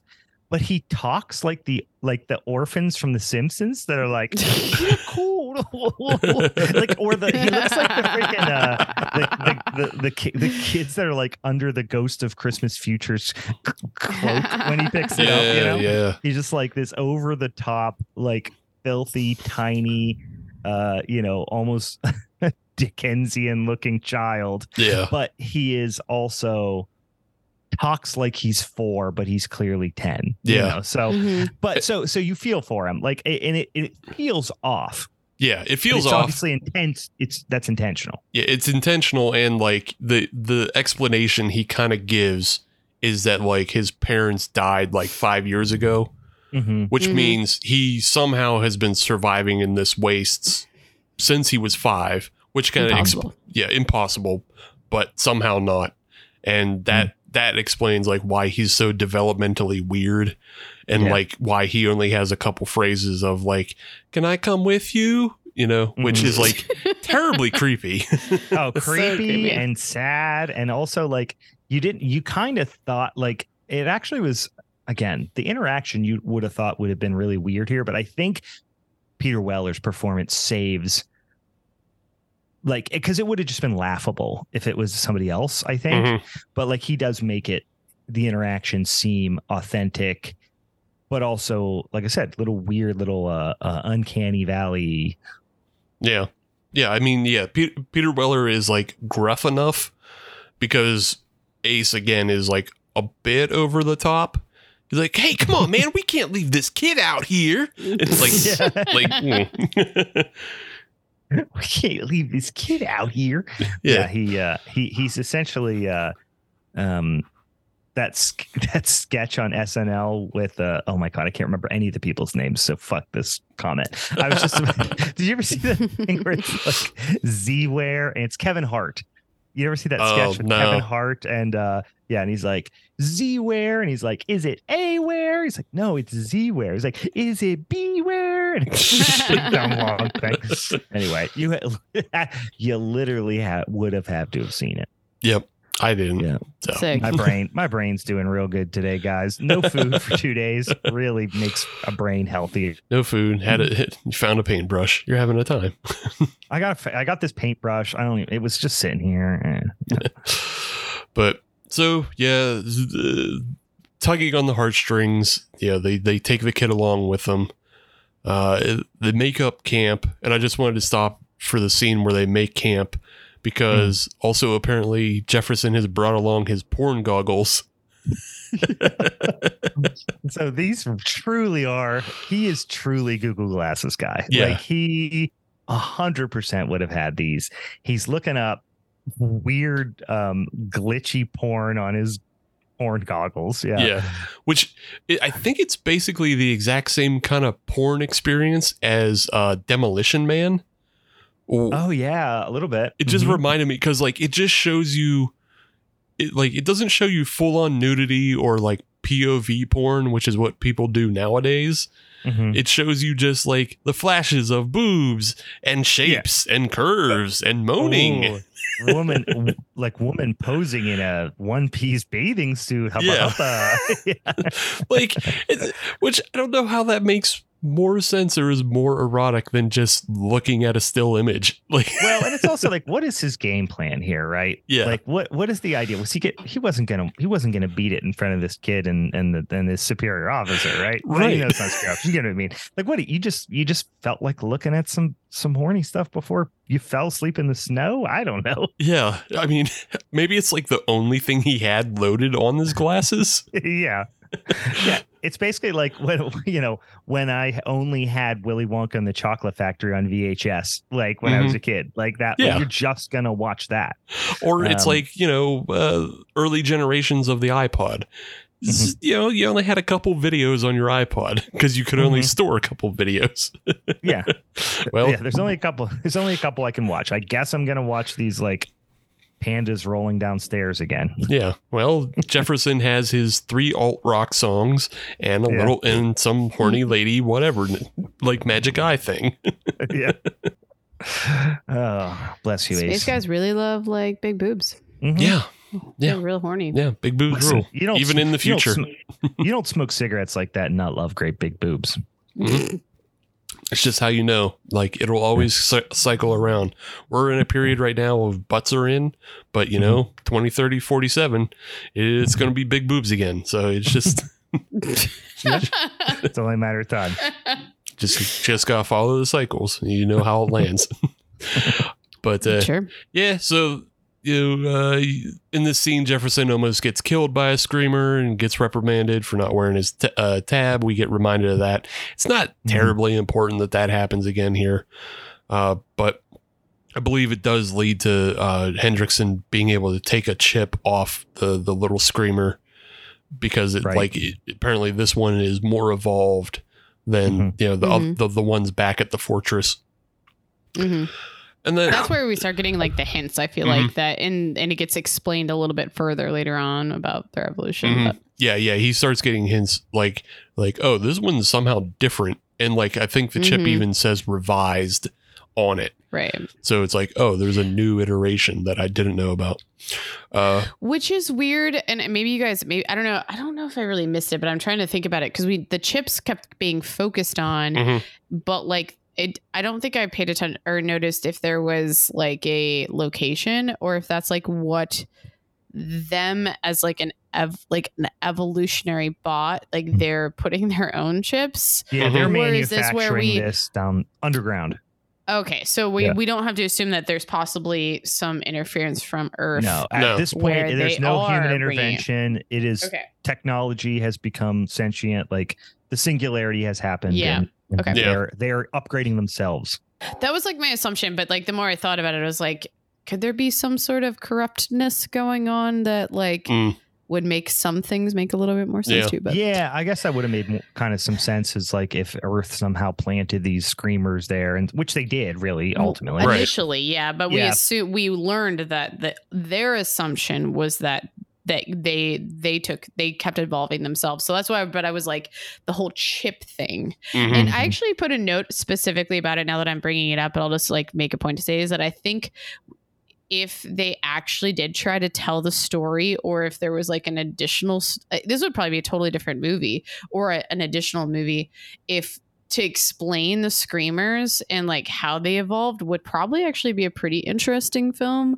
But I think the less we know and the less we question, it's sometimes there's like, it makes a little bit more sense. You're just like, the only thing we need to understand is that they evolve. Well, good news, Meg. There's Screamers 2 and Screamers 3, so you might get those answers. So I haven't seen. Have you seen them? Do you know? No. Oh, okay. I saw Screamers 2 when it came out a long time ago. I think it was like on a Sci-Fi Channel type day. Got it. But I don't think I've seen them all, and I don't remember what you actually learned in those movies, if you learned anything. But no, I think you're right though, as far as like keeping details minimum on this film, because it helps with the surprises. And this is where we kind of get our first one, because the next scene is, Ace and Hendrickson and the kid David, they are walking across a snowy field, and a sniper off in the distance is hanging out in a vent pipe, and he's scanning them with his rifle, and the rifle is like letting them know who's armed. And he scans Hendrickson, and he says he's armed. Obviously, he's holding a rifle. Scans the kid, he says he's armed. Weird. Scans Ace, says he's armed, so not a malfunction. And he turns back to the kid and blasts him away, which is like, that's pretty fucking bold. Yeah, you were like, ooh, you definitely didn't see that coming. You thought Ace was going to get it. Like, it felt like Ace was going to get it, right? For sure. But instead, sweet, sweet little David gets just blasted off the map. And he's a damn robot. Oh, God damn it. He was a robot the whole time. I couldn't tell you how many times that's happened. You meet a David, you fall in love with them. Turns out to be a robot. You let a kid tag along in your adventures. Turns out he was a robot trying to kill you. Drop the kids, man. Yeah, I'm not saying fuck the kids. I'm saying fuck the kids. Fuck those kids. So yeah, we're now introduced to Becker and Ross, who are the two kind of NEB soldiers hanging out. They're like they're in the base. The base is obviously deserted in more ways than one. It's just burned out, derelict base. They're drinking like shitty water coming off a fucking hose. Yeah, it's not looking that sweet over there for them. No, it's not. Doesn't look cool. It's not the cigarette paradise that they came from. It is not the cigarette underground paradise. It also was like clay walls, but like a virtual reality wall. Yeah. Interesting place. This is like wet and gross, and yeah. Everything's gray, everything's wet, everything is busted. None of the real lights work. They're all just like sitting around space heaters like space hobos. But my favorite type of hobo, by the way. Yeah, oh yeah. It's a good hobo. But yeah, Becker and Ross take Hendrickson and Ace down into the base, and that's where you meet Jennifer Rubin's character, Jessica Hansen. And everybody would know Jennifer Rubin from Dream Warriors. But yeah, she does a okay job here in this movie. Like, she's as close to a pretty decent NPC as you can have in this movie. Yeah. Like, she just kind of is that, like, she just reminds me of someone you would see in like a Final Fantasy game or something, where it's like, she's the sassy lady who's gonna take everybody's, and she's in charge. She's sassy. She's very cute too. You probably should fall in love with her. Yeah, you should fall in love with her. You want to kiss? You should kiss. And she says no, and then you want more. She's a little bit of like, she's kind of like a guy, but then she has boobs. Yeah. She's like the personification, I think, of like my shoulder shake a little bit. A little bit. I mean, she comes with Johnny Walker red accessories. So, yeah. Yeah, I guess she does. Yeah. So, yeah, you know, she's there. She's explaining that, you know, she's a freelancer. She deals in arms and like, you know, yeah, this whole base is fucking falling apart. And basically it's just her and the two other guys as the last remnants. They suspect that the one high ranking officer is possibly holed up somewhere elsewhere in the base. Mm-hmm. And that's when they decide to infiltrate the base because they want to go to the comms array, try to get in contact with somebody. And boy, oh boy, is it a mess in there. Almost as if robots had rampaged. Yeah, it looks a little bit like if robots did what robots do. Yeah. Which is to say, rampage. Have a damn rampage. Rampage. You know, Got that. Cantina's covered in blood, bodies everywhere. Yep. And then they find the comms array, and this is where you get the best look at the little robot guy, because you get a nice little stop motion animation robot. And he looks like a little lizard, but like made of metal, and he has a fun tail and a saw face. And I really They're like. cool. They're charming. Yeah. I like the design. Stop motion-ish. The effects in this movie as a whole are very charming. Mm-hmm. Yeah, they're like, they feel like they're one generation behind. Right. You know, they feel like they'd be better served in 1988 than 1995, but that's probably why I like them so much. Yeah. There's kind of a wild difference in a lot of the effects. And I think they accidentally blew their budget on some effects. Yeah. And then had to make it up. Cause like, so early. There are some 90s CGI bullshit. Yeah. And there's like some bad CGI bullshit. I think they blew all of their effects money on little stop motion robot guy. And the end of the film where the shuttle takes off, that you know, I complimentarily, I mean it looks like a PlayStation 2 like CG CG cutscene, which at that time would have been really good. And it is. It like I think that effect still kind of holds up, but like other effects had to suffer because of that. Yeah. I mean, holds up is a strong word, but yes, it is of its time for sure. I'd like to think that they blew their budget on the little teddy bear arm moving. Yeah, that's what the fishing line. That was $60 at least. Yeah, I would have put $100 on it. Well, with inflation, it's more like it's a lot. Well, that's the thing is like because it's 40 cents worth of fucking fishing line, and then $100 an hour for the guy to hook everything up. Right. And then the failed pneumatic test prototype that didn't work, so they had to go to fishing line. Yeah, well, that was $10,000 down the fucking drain. Just flushing it shit. But yeah, you get a look at the little guy. Everybody runs away except for Hendrickson, because he thinks his tabs still kind of work and help him. And this is where he starts checking out the chips that he's collected along the way. And he finds, the type 1 is the little reptile robot that we're seeing now. Type 3 is the Davids. And then, you don't know what type 2 is. You got a dang old mystery on your hand. What's a type 2 robot? Now we got a mystery on our hands. Yeah. Now we got a sci-fi horror robot mystery. Now you got yourselves a mystery. So back at the base, or whatever they're in, like sub-basement, just in their dirt farm. Yeah. You have a lot of tension between Ross, who is like this real just meek, obnoxious character. Yeah. And then he sucks so hard. And then Becker, who fucking pansy. Becker is some sort of channeling of Kurt Russell and Michael Madsen. Yeah. Because he's got all the tough guy puff out the chest one-liners, but he's also very fucking unhinged. Yeah. He looks like someone who would for sure spit in a spittoon. Yeah. Oh yeah. If this was if this was Westworld, he'd be spitting in his platoon. Mm-hmm. I gotta believe that at some point they really just wanted like Michael Madsen, but like he just said, no, I'm busy. I mean, I think there was some of that. I mean, they lucked out with Peter Weller. Obviously, he killed it. But I wonder, like, because I keep getting confused because in my head, it's Peter Weller. But I keep forgetting that Joe's last name in the movie is Hendrickson. Oh, yeah. And I think Lance Hendrickson, which seems like he could have very easily played this role, too. Yeah. Peter Weller, at this point, I would have. No, Lance Hendrickson was in Aliens right around this time, wasn't he? No, Aliens was before. Aliens is 86.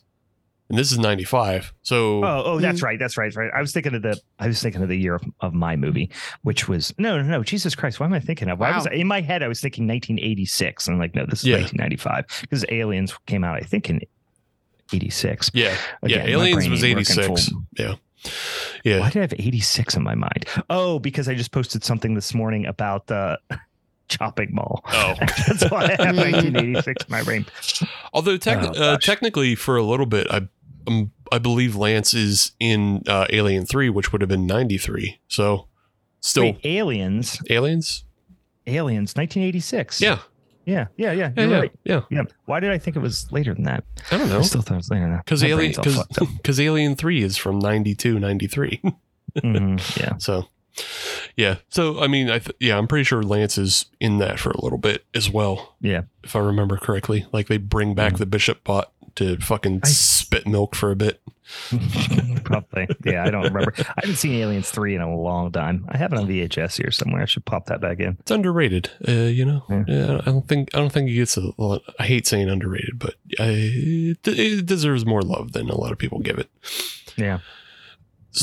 But in the sub basement, Ross and Becker are fighting, and they begin to explain what the second variety is, and the second variety is apparently a wounded soldier. And you have Ross like being very obnoxious, and like he won't get over this phrase that he keeps repeating over and over of "get off my back." Yeah. And that's when Becker starts casting the aspersions that like Ross is probably a robot, because he won't stop repeating himself. None of them know each other really because they weren't serving together. They all just came to this NEB base, on their own. Ace fell out of the fucking sky. Right. Yeah. Ace fell out of the sky. I think everybody else was stationed elsewhere.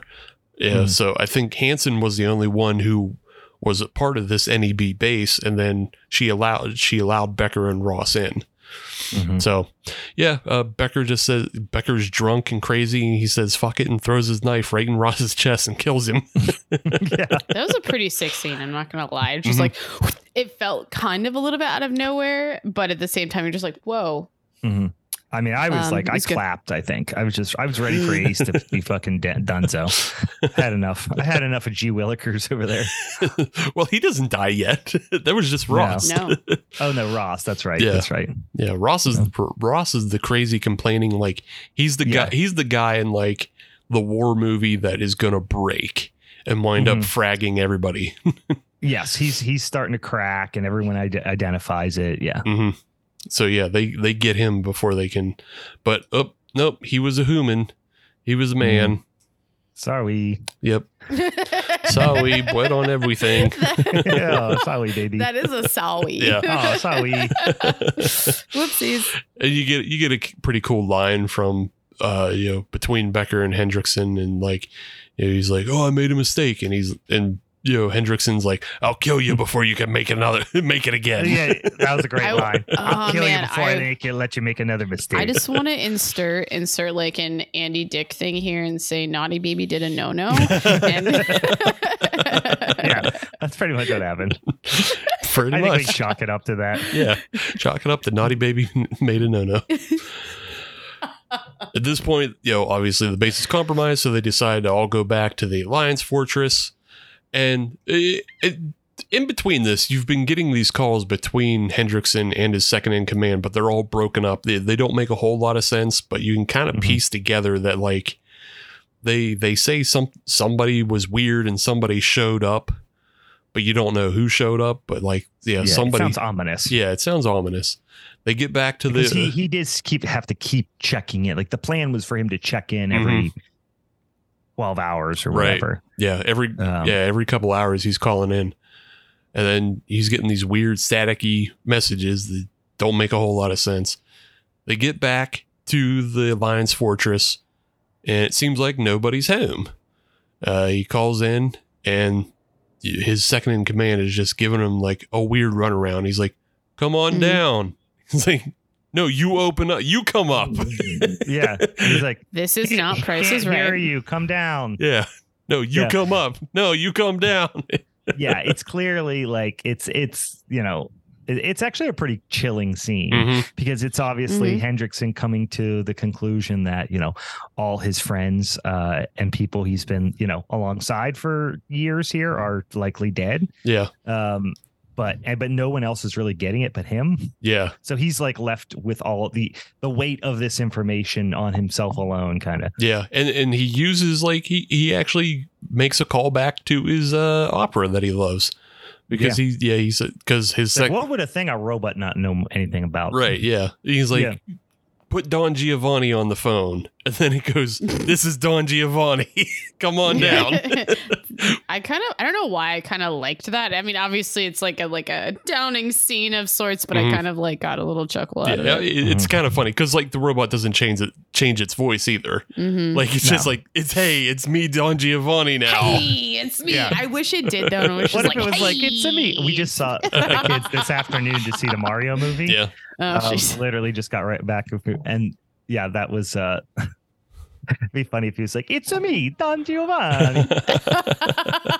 Oh, okay. Yeah. Oh, all right. Yeah, that makes sense. I guess they're not evolved enough, bitch. But no, everybody's dead. And then the doors to this giant blast door, which I think is like a practical blast door that they keep raising and lowering.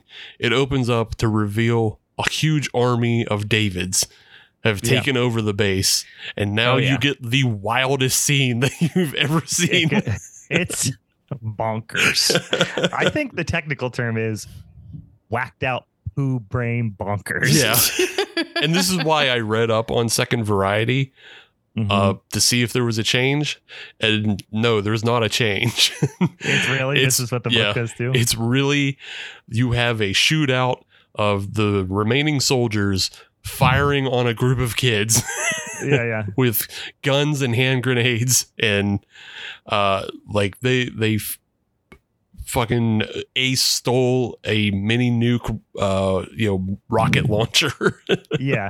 I just Duke Nukem. Yeah, I'm just gonna call it a Duke Nukem. Yeah, he had a Duke Nukem power upgrade, which they fire into the group of kids and blow all these robots up and blow themselves see so up. many kids dying. No, you usually don't. This is why it's great, and this is literally like it's like that scene from I think the end of season 1 or season 2 of The Walking Dead.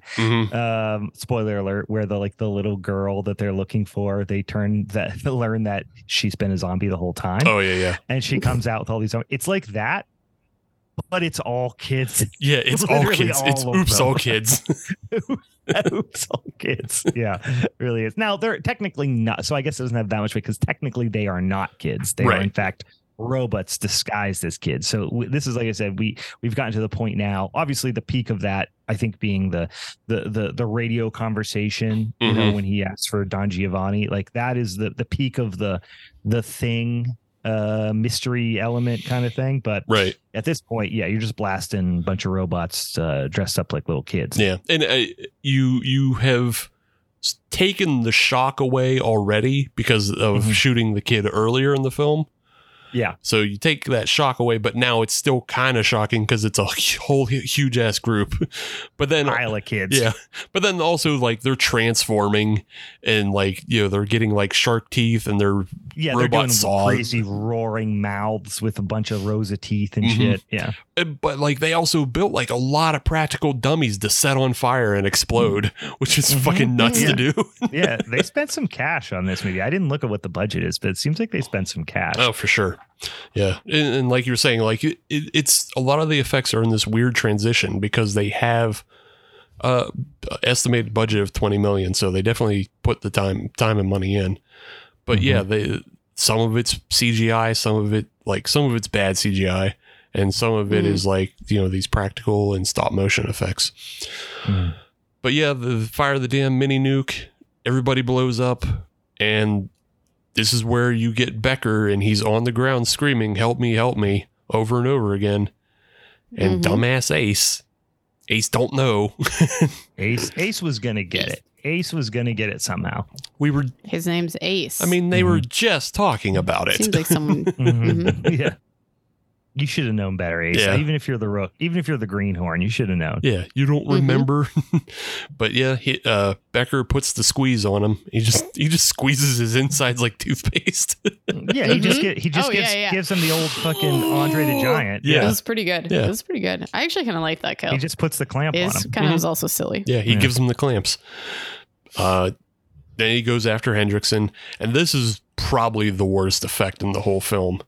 Hendrickson fires a grenade into Becker, and it looks like a fucking JPEG or PNG just falls off the robot legs. But like the legs were practical because they walked around on their own.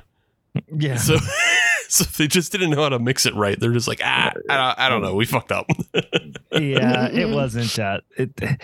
I felt like this movie maybe a little bit wore out its welcome towards the end. Like I had definitely felt like it kind of peaked, at this point already. And I was, by the time it peaked, I was sad Ace hadn't died yet. And I was mad that he was still alive. But then he got killed. So you're fine. Yeah, but the only thing, like now we basically have like the ending is like a love story. Right. And that got real lame for me. Yeah. It didn't have to happen. It was such a 90s thing to have all that. I also was just like, what a like proper time to have a makeout session. Right. You know what I mean? Like a couple times I was just like, oh, it sounds like you guys probably have a little bit more to worry about and stop sucking face right now. It's completely just giving Peter Weller the not gaze. It's like because you can't. Well, yeah, but it doesn't even work because he turns from. I mean, yes, it does obviously in terms of the not gaze, but what I'm saying is like he's this badass guy who's saved everyone's life 100 times and all this stuff, and then all of a sudden he just turns into fucking Captain McSimp over here, like so fast. Right, it's like with somebody he just fucking met, but they're both acting like they are fucking long lost soulmates. Yeah. It's very forced. Like I get the idea of like boning at the end of the world because that's what's going on. But like that's not what they're doing. They're doing romantic look each other in the eyes shit. Right. That's gross. That's gross. They're holding. Don't give me that hands. romantic shit. Yeah, they're holding hands. It's fucking or nothing. Get out of here. Yeah. Like it should have come down to when they go to the escape pod. It should have come down to whoever busts first has to stay. Oh, so it's like a competition. It would have been him. Yeah. It would have been him. So she would have gone. Yeah. Hey, I mean it's how it goes. Whoever gets the buster nut, also has to stay. But we already it's know a trade. the ending of that story, though. So I just like that's like not even fair. That's counterintuitive though, because then you're just going to end up soaking, and then it's going to feel like you're in a BYU dorm room instead of a fucking bunker on fucking whatever planet this is. So you're saying he would actively try not to bust nut?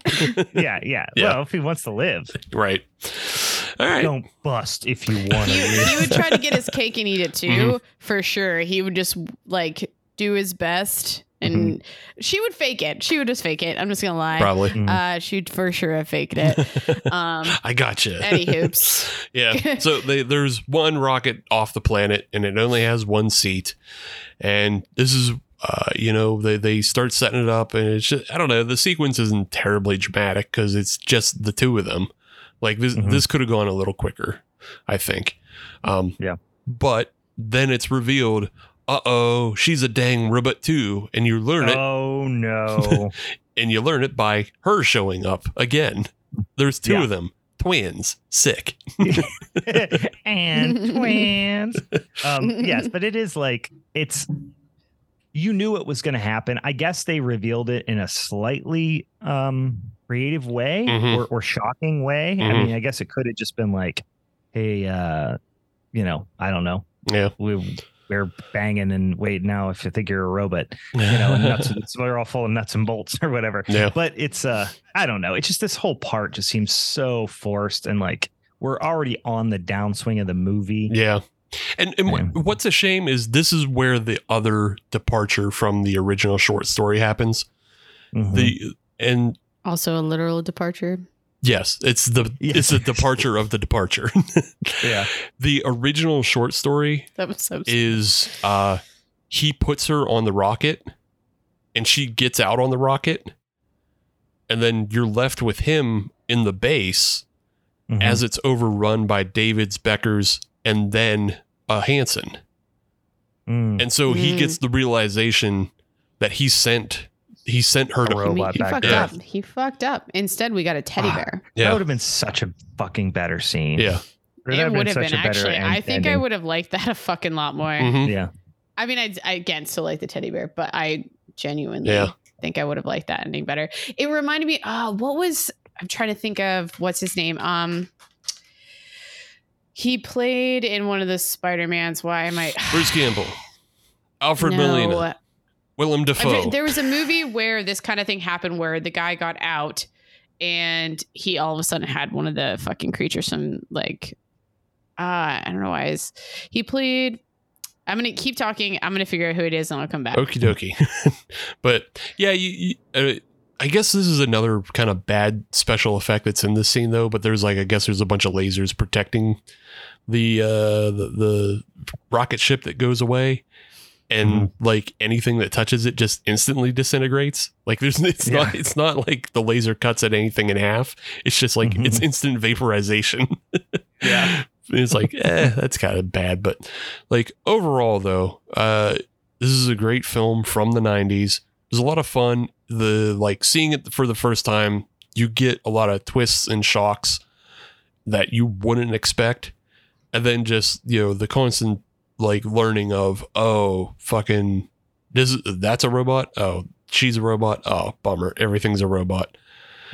And she's a robot. He's a robot. Everyone's a robot. Yeah. And then I heard that punk song before. Yeah. She's a dude. He's a dude. Yeah. And then, the final shot of the film is Hendrickson is on his way home to Earth. Sorry, my bad. He's on his way home to Earth and he's got the dang old David teddy bear. And that starts the move too. So that's a robot on its own. Oh no. A teddy bear robot credits. Yep. So the actor that I was thinking of was Jake Gyllenhaal, and I'm trying to figure out the movie that he was like in, kind of alien type movie. Geronimo. Yep, you got it. You ever see that SNL sketch with No. the mom translator? No. Where they just you have your mom talk into the machine, her mispronouncing or getting a celebrity's name wrong, and then it tells you who it is. And she's like, all right, mom, say it again. And she's like, Joey Geronimo. And then it comes up and says, do you mean Jake Gyllenhaal? And she's like, that's what I said. That's what I said. That's him. And it was Life, that movie Life. That's what it was too. Like when, like the last scene, that's what triggered my brain. Oh, well, thanks for spoilers for a movie I haven't seen, Meg. Thanks a lot. You just fucked up Life. Good. I'm actually pretty happy about this. I'm ruined proud of my myself. life. Good job, Megan. How will I ever be able to sit through this Ryan Reynolds film without knowing, without just thinking about the ending? But all right, well, let's talk a little votey vote situation here. Okay, so we have to be very clear. My movie's not winning. We already know that. That's true. So I don't know. I feel like this is in my hands. Oh my god! I'm just gonna say, let's not Steve this. We're not Steving this. God, but I mean, don't get ahead of yourself because like your movie's 46 minutes. It doesn't waste our time. The robots are rampaging consistently, whereas like Brian's film makes us wait till the last 15 minutes for any rampage at all, and it's hardly a horror film. You need to go lay in traffic. It's hardly a horror film. Steve, you can't see Steve when he's saying hardly. He's looking straight up. You know what I really just wanted though? I just want you two to like. I just want you guys to take 3 to 5 minutes, defend your film, like in a synopsis, like why should I choose your film? Because this is what it's going to come down to, unless one of you are actually going to vote for my movie, which I feel like would be you playing the game. Yeah, I'm not gonna. I refuse to. I thoroughly disliked your movie, and I really couldn't wait for it to be over. Your movie was a trick. And it fucking tricked us, into buying Full Moon Feature fucking subscriptions. For 1 month. You know what, though? I tricked those fuckers, too, because I'm the one who's bad at canceling subscriptions. So what I did is I went in and set it up as if it was you can gift a certain amount of months to somebody. And I gifted a month to myself. Nice. That's really cute. I like that. That's actually a good idea. Yeah. I just set alarms. Sick. So... Yeah, because there's things I liked about both yours, and even after talking about Screamers, maybe I liked it a little bit more than I thought. Yeah. All right, sell Steve, me, boys. Let's hear what's your argument here? My argument is that my film follows all the rules of it's a horror film, but also robots rampage, and robots for sure rampage, and then also people rampage on the robots as well, because they go to town on a fucking group of kids robots. I also don't think you can't say that Westworld doesn't, because like there's like, though we're not talking about the rampage as in like they're just going crazy, there's like a slow burn. I didn't say that they didn't rampage. I just said it makes you sit through a whole entire ass film that is not a horror film to get to 15 minutes of a robot rampage. It is for sure a horror film. It's a sci-fi horror movie. It is not listed as horror film on IMDb. Ooh, are we talking Meg Rails right now? Are you talking about the International defying Movie Meg Rails? The Internet Movie Database, Brian, not the International. Internet. Oh, wow. That's a different one. Oh, man. We did say, and I will say that I will call this back if I have to, and Steve's making me call back to it. When we chose this topic, we did explicitly say that we would be okay with focusing more on sci-fi because of the topic. Right. I'm just saying I should get more points for being sci-fi and horror on the horror podcast. We should be clear, there are no points. in whatever way Meg. Yeah. In whatever way Meg is weighting things. I mean, they're mental, personal points of like, okay, you get one right there. Okay, well, mine has horses and yours don't, so they cancel it out. Mine has two kinds of sickies. That's two different types of cigarettes. Are you calling me out because I smoke too? What the fuck? And whiskey. Mine has Johnny Walker Red Label, while yours has fucking Swill from wherever. Well, you know what? This was before. It's whatever the person wants, though. 1860s or 1880s. So, you know, it's trash. Brands didn't work. It's trash. I love hearing you guys fight. Well, here's the thing. Warms my heart. Let me tell you why this movie is so good. One, it's an entirely unique premise, whereas Screamers feels like amalgamation of a few different premises put together, which makes for a good, exciting movie. The performances in my movie are head and shoulders above every single performance in Screamers, except for maybe Peter Weller. We've mentioned he does a great performance. Pretty much everyone else sucks ass. I would say they both have really good twists. So I feel like that's a cancel out. You know, obviously you get the David getting blasted twist here, whereas you get James Brolin getting blasted in my movie. I feel like mine did a better job of like creating a world. Like, it's easy to put stuff in space. You know what I mean? Like, it's easy to just go space logic. That's why this is this. You know, it's a dang old different planet, and it has different physics and has different oxygen and has different this and different that, and temperature's different. No, with ours, they had a lot with Westworld. There's a lot more that you have, lot more spackle you have to do to cover up the holes in the wall, if you will. Now, I'm not saying they do a perfect job of it. They don't. But for them to have that premise and make it work on Earth and make it like as chilling as they do, I just think that this movie, like Westworld, I mean, just kind of punches above its weight class in that way. Like, it has become a... I mean, for time and place too. Like, yeah, for sure. It has become a... and to do it 22 years earlier. And this movie is like... See, now... It is... Now, you're putting too many things on the timeline. That first you said mine's like an amalgamation of too many things, and it's not. It's pretty strictly based on a short story that came out 20 years before your film. I understand that, but they made it like it's a short story, so they had to bring it to life visually. And I think I haven't read the book, so I can't specify this, but it felt like they were, standing on the backs of some other horror movies and making a horror version of. Yeah, I don't know. I'm like, I guess I can't speak too much to how faithful it is to the novelization, but visually speaking, I can only speak to, how it looked like on the screen. It felt like an amalgamation of a few different movies. So actually, okay. I just looked this up. So if we're basing it off of like talking about how Screamers kind of had a feeling of a bunch of different things, we're thinking Tremors, we're thinking me personally thinking Dune. Screamers the book that it's based off of came out before even Dune did. So that I wanted to make sure because that would, I think, give a little bit more credit to that one. Well, we're not talking about the books. It doesn't matter. Like we're not. No. In my mind, the things that it reminds us of, I still oftentimes like go back to.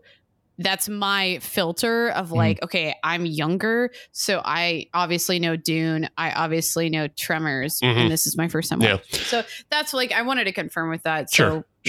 So, and I think another thing I would point out is like you're talking about how they have to invent things, but if you look at like the way NEB headquarters is set up and kind of the design and everything they have going on, they would have been the USSR in the original short story. And if you look at all the architecture and everything that's representing them, it's all fucking brutalism. It's cold gray walls. It's in the fucking snow like Russia would be. So like they're still they're still keeping the things being pretty a connection to it. Yeah. There's still like a relevance to first. I think my biggest single sentiment is the thing that makes Westworld so special and why it's become kind of iconic. And obviously the HBO show has like some, has a lot to do with it becoming as, in the zeitgeist still probably, is it's able to, through its storytelling, do that trick I mentioned, which is to say you're looking at the screen, and if somebody walked into the room and didn't have any idea what you were watching, they'd just be like, oh, silly old Western. But you, as somebody who's sucked into the story, knows that no, there's so much more happening behind the scenes, on the screen, not behind the scenes of the production of the movie, but behind the scenes on the screen. We are not looking at what someone who didn't know what's happening in the, in the plot of the movie is watching. So like that, and it happens so often that I feel like that's such a great, like, people talk about world building, ways of like building a world within the story. And it's always through just like, characters and details that kind of don't matter, and backstory to stuff that, isn't necessarily, pertinent to the entire plot of the movie. This does that in a very creative way, I think, which is to say, you as the audience are like kind of in on. So yeah, I'm not doing a great job of describing it. I'll actually help you. I'll actually help you a little bit in that it's not just the world building like the way you're talking about. Like, in my film, the red cigarettes are world building. Yeah, that's a good example. But what you're saying is even in the filmic language itself, the way Crichton filmed things, it is world building because it makes you feel like you're a part of those old timey sets. So yeah, and even like the idea of like, we know, like, it's almost this weird Inception level thing where the characters are in a kind of a cosplay type of situation, and we know that, and we're almost watching it as just like a conscientious objector type of thing, but we know that there are other dynamics to what's happening. So if if Peter, the character of Peter, gets smacked over the head with a beer bottle and falls down, if this was just that regular old Western, which is exactly what's shown on the screen, it's like, oh, that literally would happen in any Western scene. But now we'd have to create a lot more to it. And I think like being able to get behind the scenes within the movie, we get to have a better understanding of like there is something going very awry, and we're which also feeds saying like, okay, why is he getting the hit? robot rampage of sorts. Yeah, he's not allowed to get hit, in this environment. Sidebar, that what you just said just remind me of. Do you ever watch I Think You Should Leave? Oh yeah. Love that. Do you remember like seeing the episode where they hire the celebrity impersonators? Yeah. At that price point, he's allowed to hit. Yeah, he's allowed to do it. He's allowed to hit at that price point. At that price point, he's allowed to hit. Cool. But yeah, okay. So my point is, you guys got your. It sounds like Brian has one more point, and then I might have one more point. So okay. So my point is that alone is a really, I think, dynamic thing that very few movies do, and that in and of itself, like Scanners doesn't do, not Scanners. Sure, yeah, talk about Screamers. Scanners. Screamers doesn't do anything that good. Like it's good, it's fun, Sick. It's entertaining, but good. That was a really great point. I'm glad you finished on that one. Steve, what's up? I haven't eaten in 2 days. I can't think. I'll say, like, while I do think there is some good world building, and obviously it helps because Westworld is coming right from the mind of the writer. Like, it's the writer going right into the directing, but Philip K. Dick obviously creates wonderful worlds that people can work with and adapt, because it's happened however many fucking times over and over between this and Blade Runner and A Scanner Darkly and all that. I'll say, though, my film is a far more focused, and I would think it's even just more willing to go down the lanes that it's supposed to, whereas Westworld feels very restrained a lot of the time. And to me, it comes off very flat. Everything that's in the back rooms is flat and pretty boring. Like you get some it's all exposition. It's not like, you mean like the scientist in the to background. me that wasn't like a distraction of sorts. I don't know. For me it is. That's also yeah, I hear Steve, your propensity is towards action movies. Yeah. I watch a lot of martial arts films. They're great. My movie is a science fiction horror. But you can, it's not a horror. Stop calling it a horror. It's a thriller. It's a thriller. It's listed as action. It's listed as action, sci-fi, thriller, western. Of the best sci-fi horror movies out there. This will come up on that list. I'm not. What am I going to listen to? Somebody who's paid 20 cents a letter? No, thank you. Well, or the International Movie Database. Internet Movie Database. Internet Movie Database. Internet Movie Database does not say horror. It says thriller. Anyway, but it's flat. Right. Hold on. No, you guys keep interrupting. Is what I just want to say is it's flat, and it doesn't go as far as it should with like showing the way people are depraved, because the whole point is to like get the idea of how awful humans are, and I don't think it comes across as well, because all you really get is like a couple scenes of the one guy trying to have sex with the robot girl, but like he never gets forceful with it. He just gets offended that he gets slapped.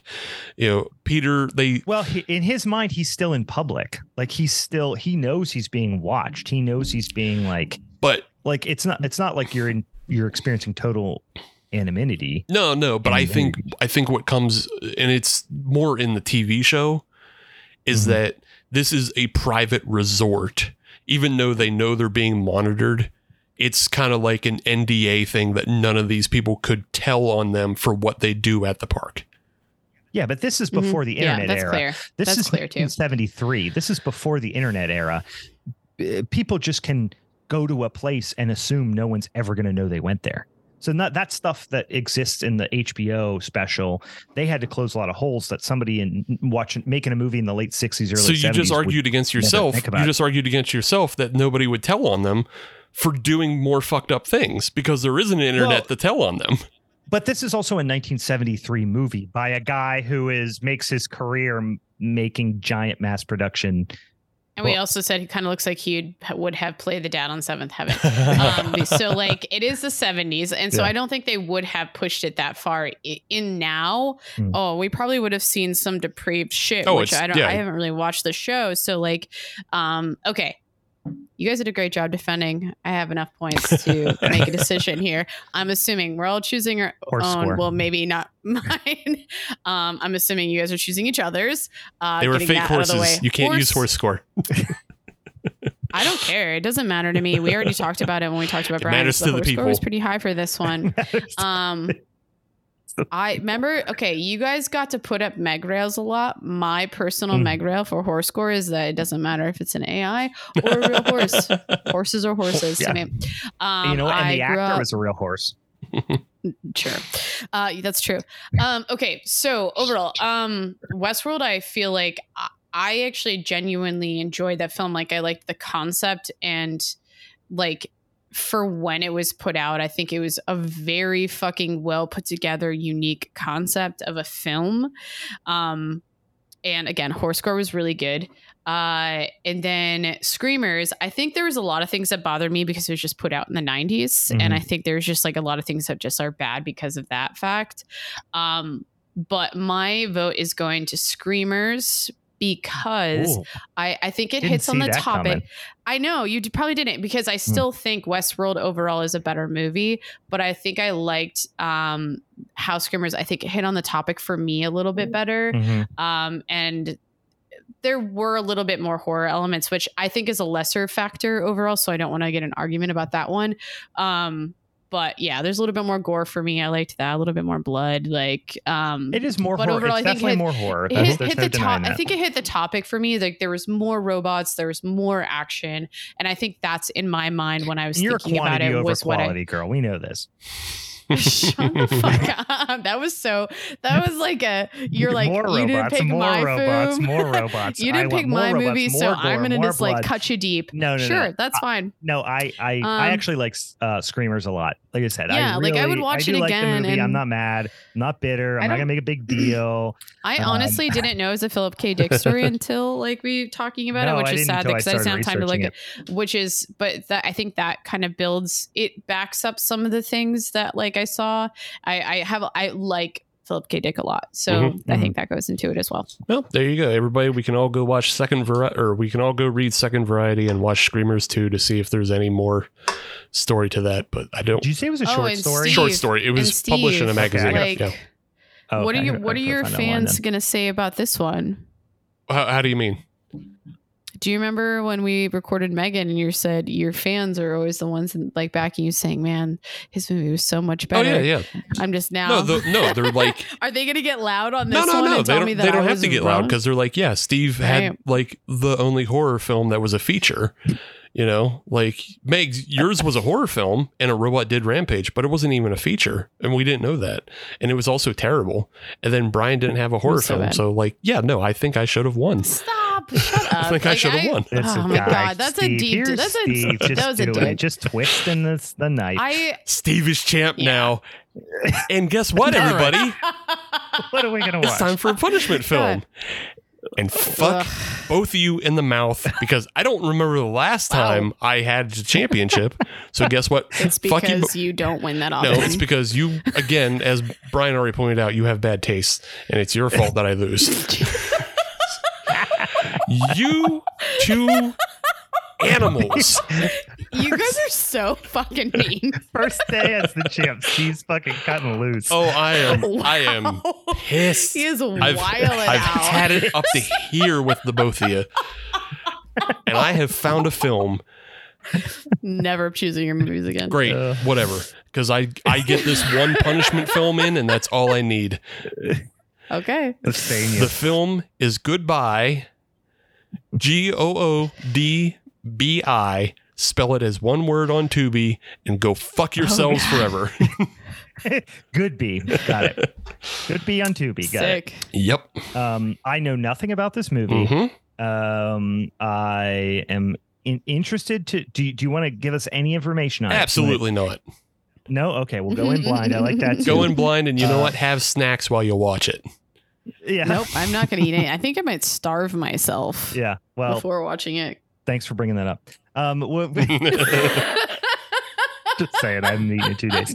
In any case, guys, this is bad news. Steve's the champ. We're gonna have to watch him. I'm not. We're gonna have to I'm watch. not stoked on it. Steve's I don't know what not a great champ. No, he's mean. He says mean things to us. He's makes us spiteful. watch He's spiteful. movies. Very spiteful. This is all So spite. if you haven't seen, is it Goodbye? I would assume It's either Goodbye or good. I don't know. I don't know why the title is the title, because it has nothing to do with anything. So I think it's Goodbye because it's as in bio. So it's gotcha. Yeah. Okay. Well, go out and check it out this week on the Tubies, GOODBI, because we're going to be talking about it next fucking week, whether we like it or not, you guys. Also, keep a lookout this week, as we are going to put out our topics for our next Showdown episode. Believe it or not, guys, that'll be May. Holy shit. We're getting into the summertime, guys. And we have a couple of, actually 3, as we normally do. There's never a couple. It's always 3 topics for you to choose from for that May Showdown episode. The first one being full moon features. Not very much coincidentally, based on the fact we just talked about one. It's telekinesis, Kyle, which is, of course, a Tenacious D reference based on the fact that we want to talk about telekinesis horror movies. And then lastly, Before They Were Stars. So that would obviously be any time, big time stars. Are we talking about stars of the screen, or are we talking about writers, directors? Stars of the screen. So actors. This is actors. Specifically actors, right? Because we do have another category that is directors and writers. Yeah. So Before They Were Stars, so meaning big kind of A-list type celebrities in movies before they were big A-list type celebrities. So get ready, follow us on the social medias and help us vote. Yeah. Funny enough, I found a movie, and this will be a good palate cleanser for everybody. So I won't go full mean. I'll give you something nice to watch as well. The movie Trancers almost hits all 3 categories because it's directed by Charles Band. It has a psychic element to it. It's not telekinesis, but it has a psychic element. And has Helen Hunt in 1985. Yeah. And that's what I was going to say is make sure you go to the 1985 Trancers, not like the 2015 or 2012 or whatever Trancers. Yeah, which just came out. But I think it's just called Trancers, if I'm not mistaken, right? Yep. Isn't there like a movie that just came out in the last 10 years just called Trancers? Oh, that might be something different. Yeah, hold on. I will just type in Trancers movie and maybe not. I swear to God, there was one that came up that was like some shit with like one of the dickheads from Twilight or something. I don't think so. I might be imagining that. So yeah, Trancers. That's a fun one. It's a fun detective film. It's not a horror movie. So it hits all the categories, but it's not a horror movie. But it's great. Yeah, it's great set design, and it's like, oh wow, Charles Band used to be able to like direct a movie. Yeah, he can. Yeah. It's just he's got it in him. He got that dog in him. He just needs the money. He got that. Yeah, that's true. Which we gave him some this week with the old full moon features. All right, guys. Anything else I forgot? That's it. That's it, right? That's it. All right. Well, unfortunately, Steve's taking it home, and Steve's taking it home. We're taking it up the butt this week to watching Goodby. So that being said, for the Halloween is Forever crew, I'm Brian. I'm Meg. Oh, champ, you go fuck yourselves. Bye. Bye.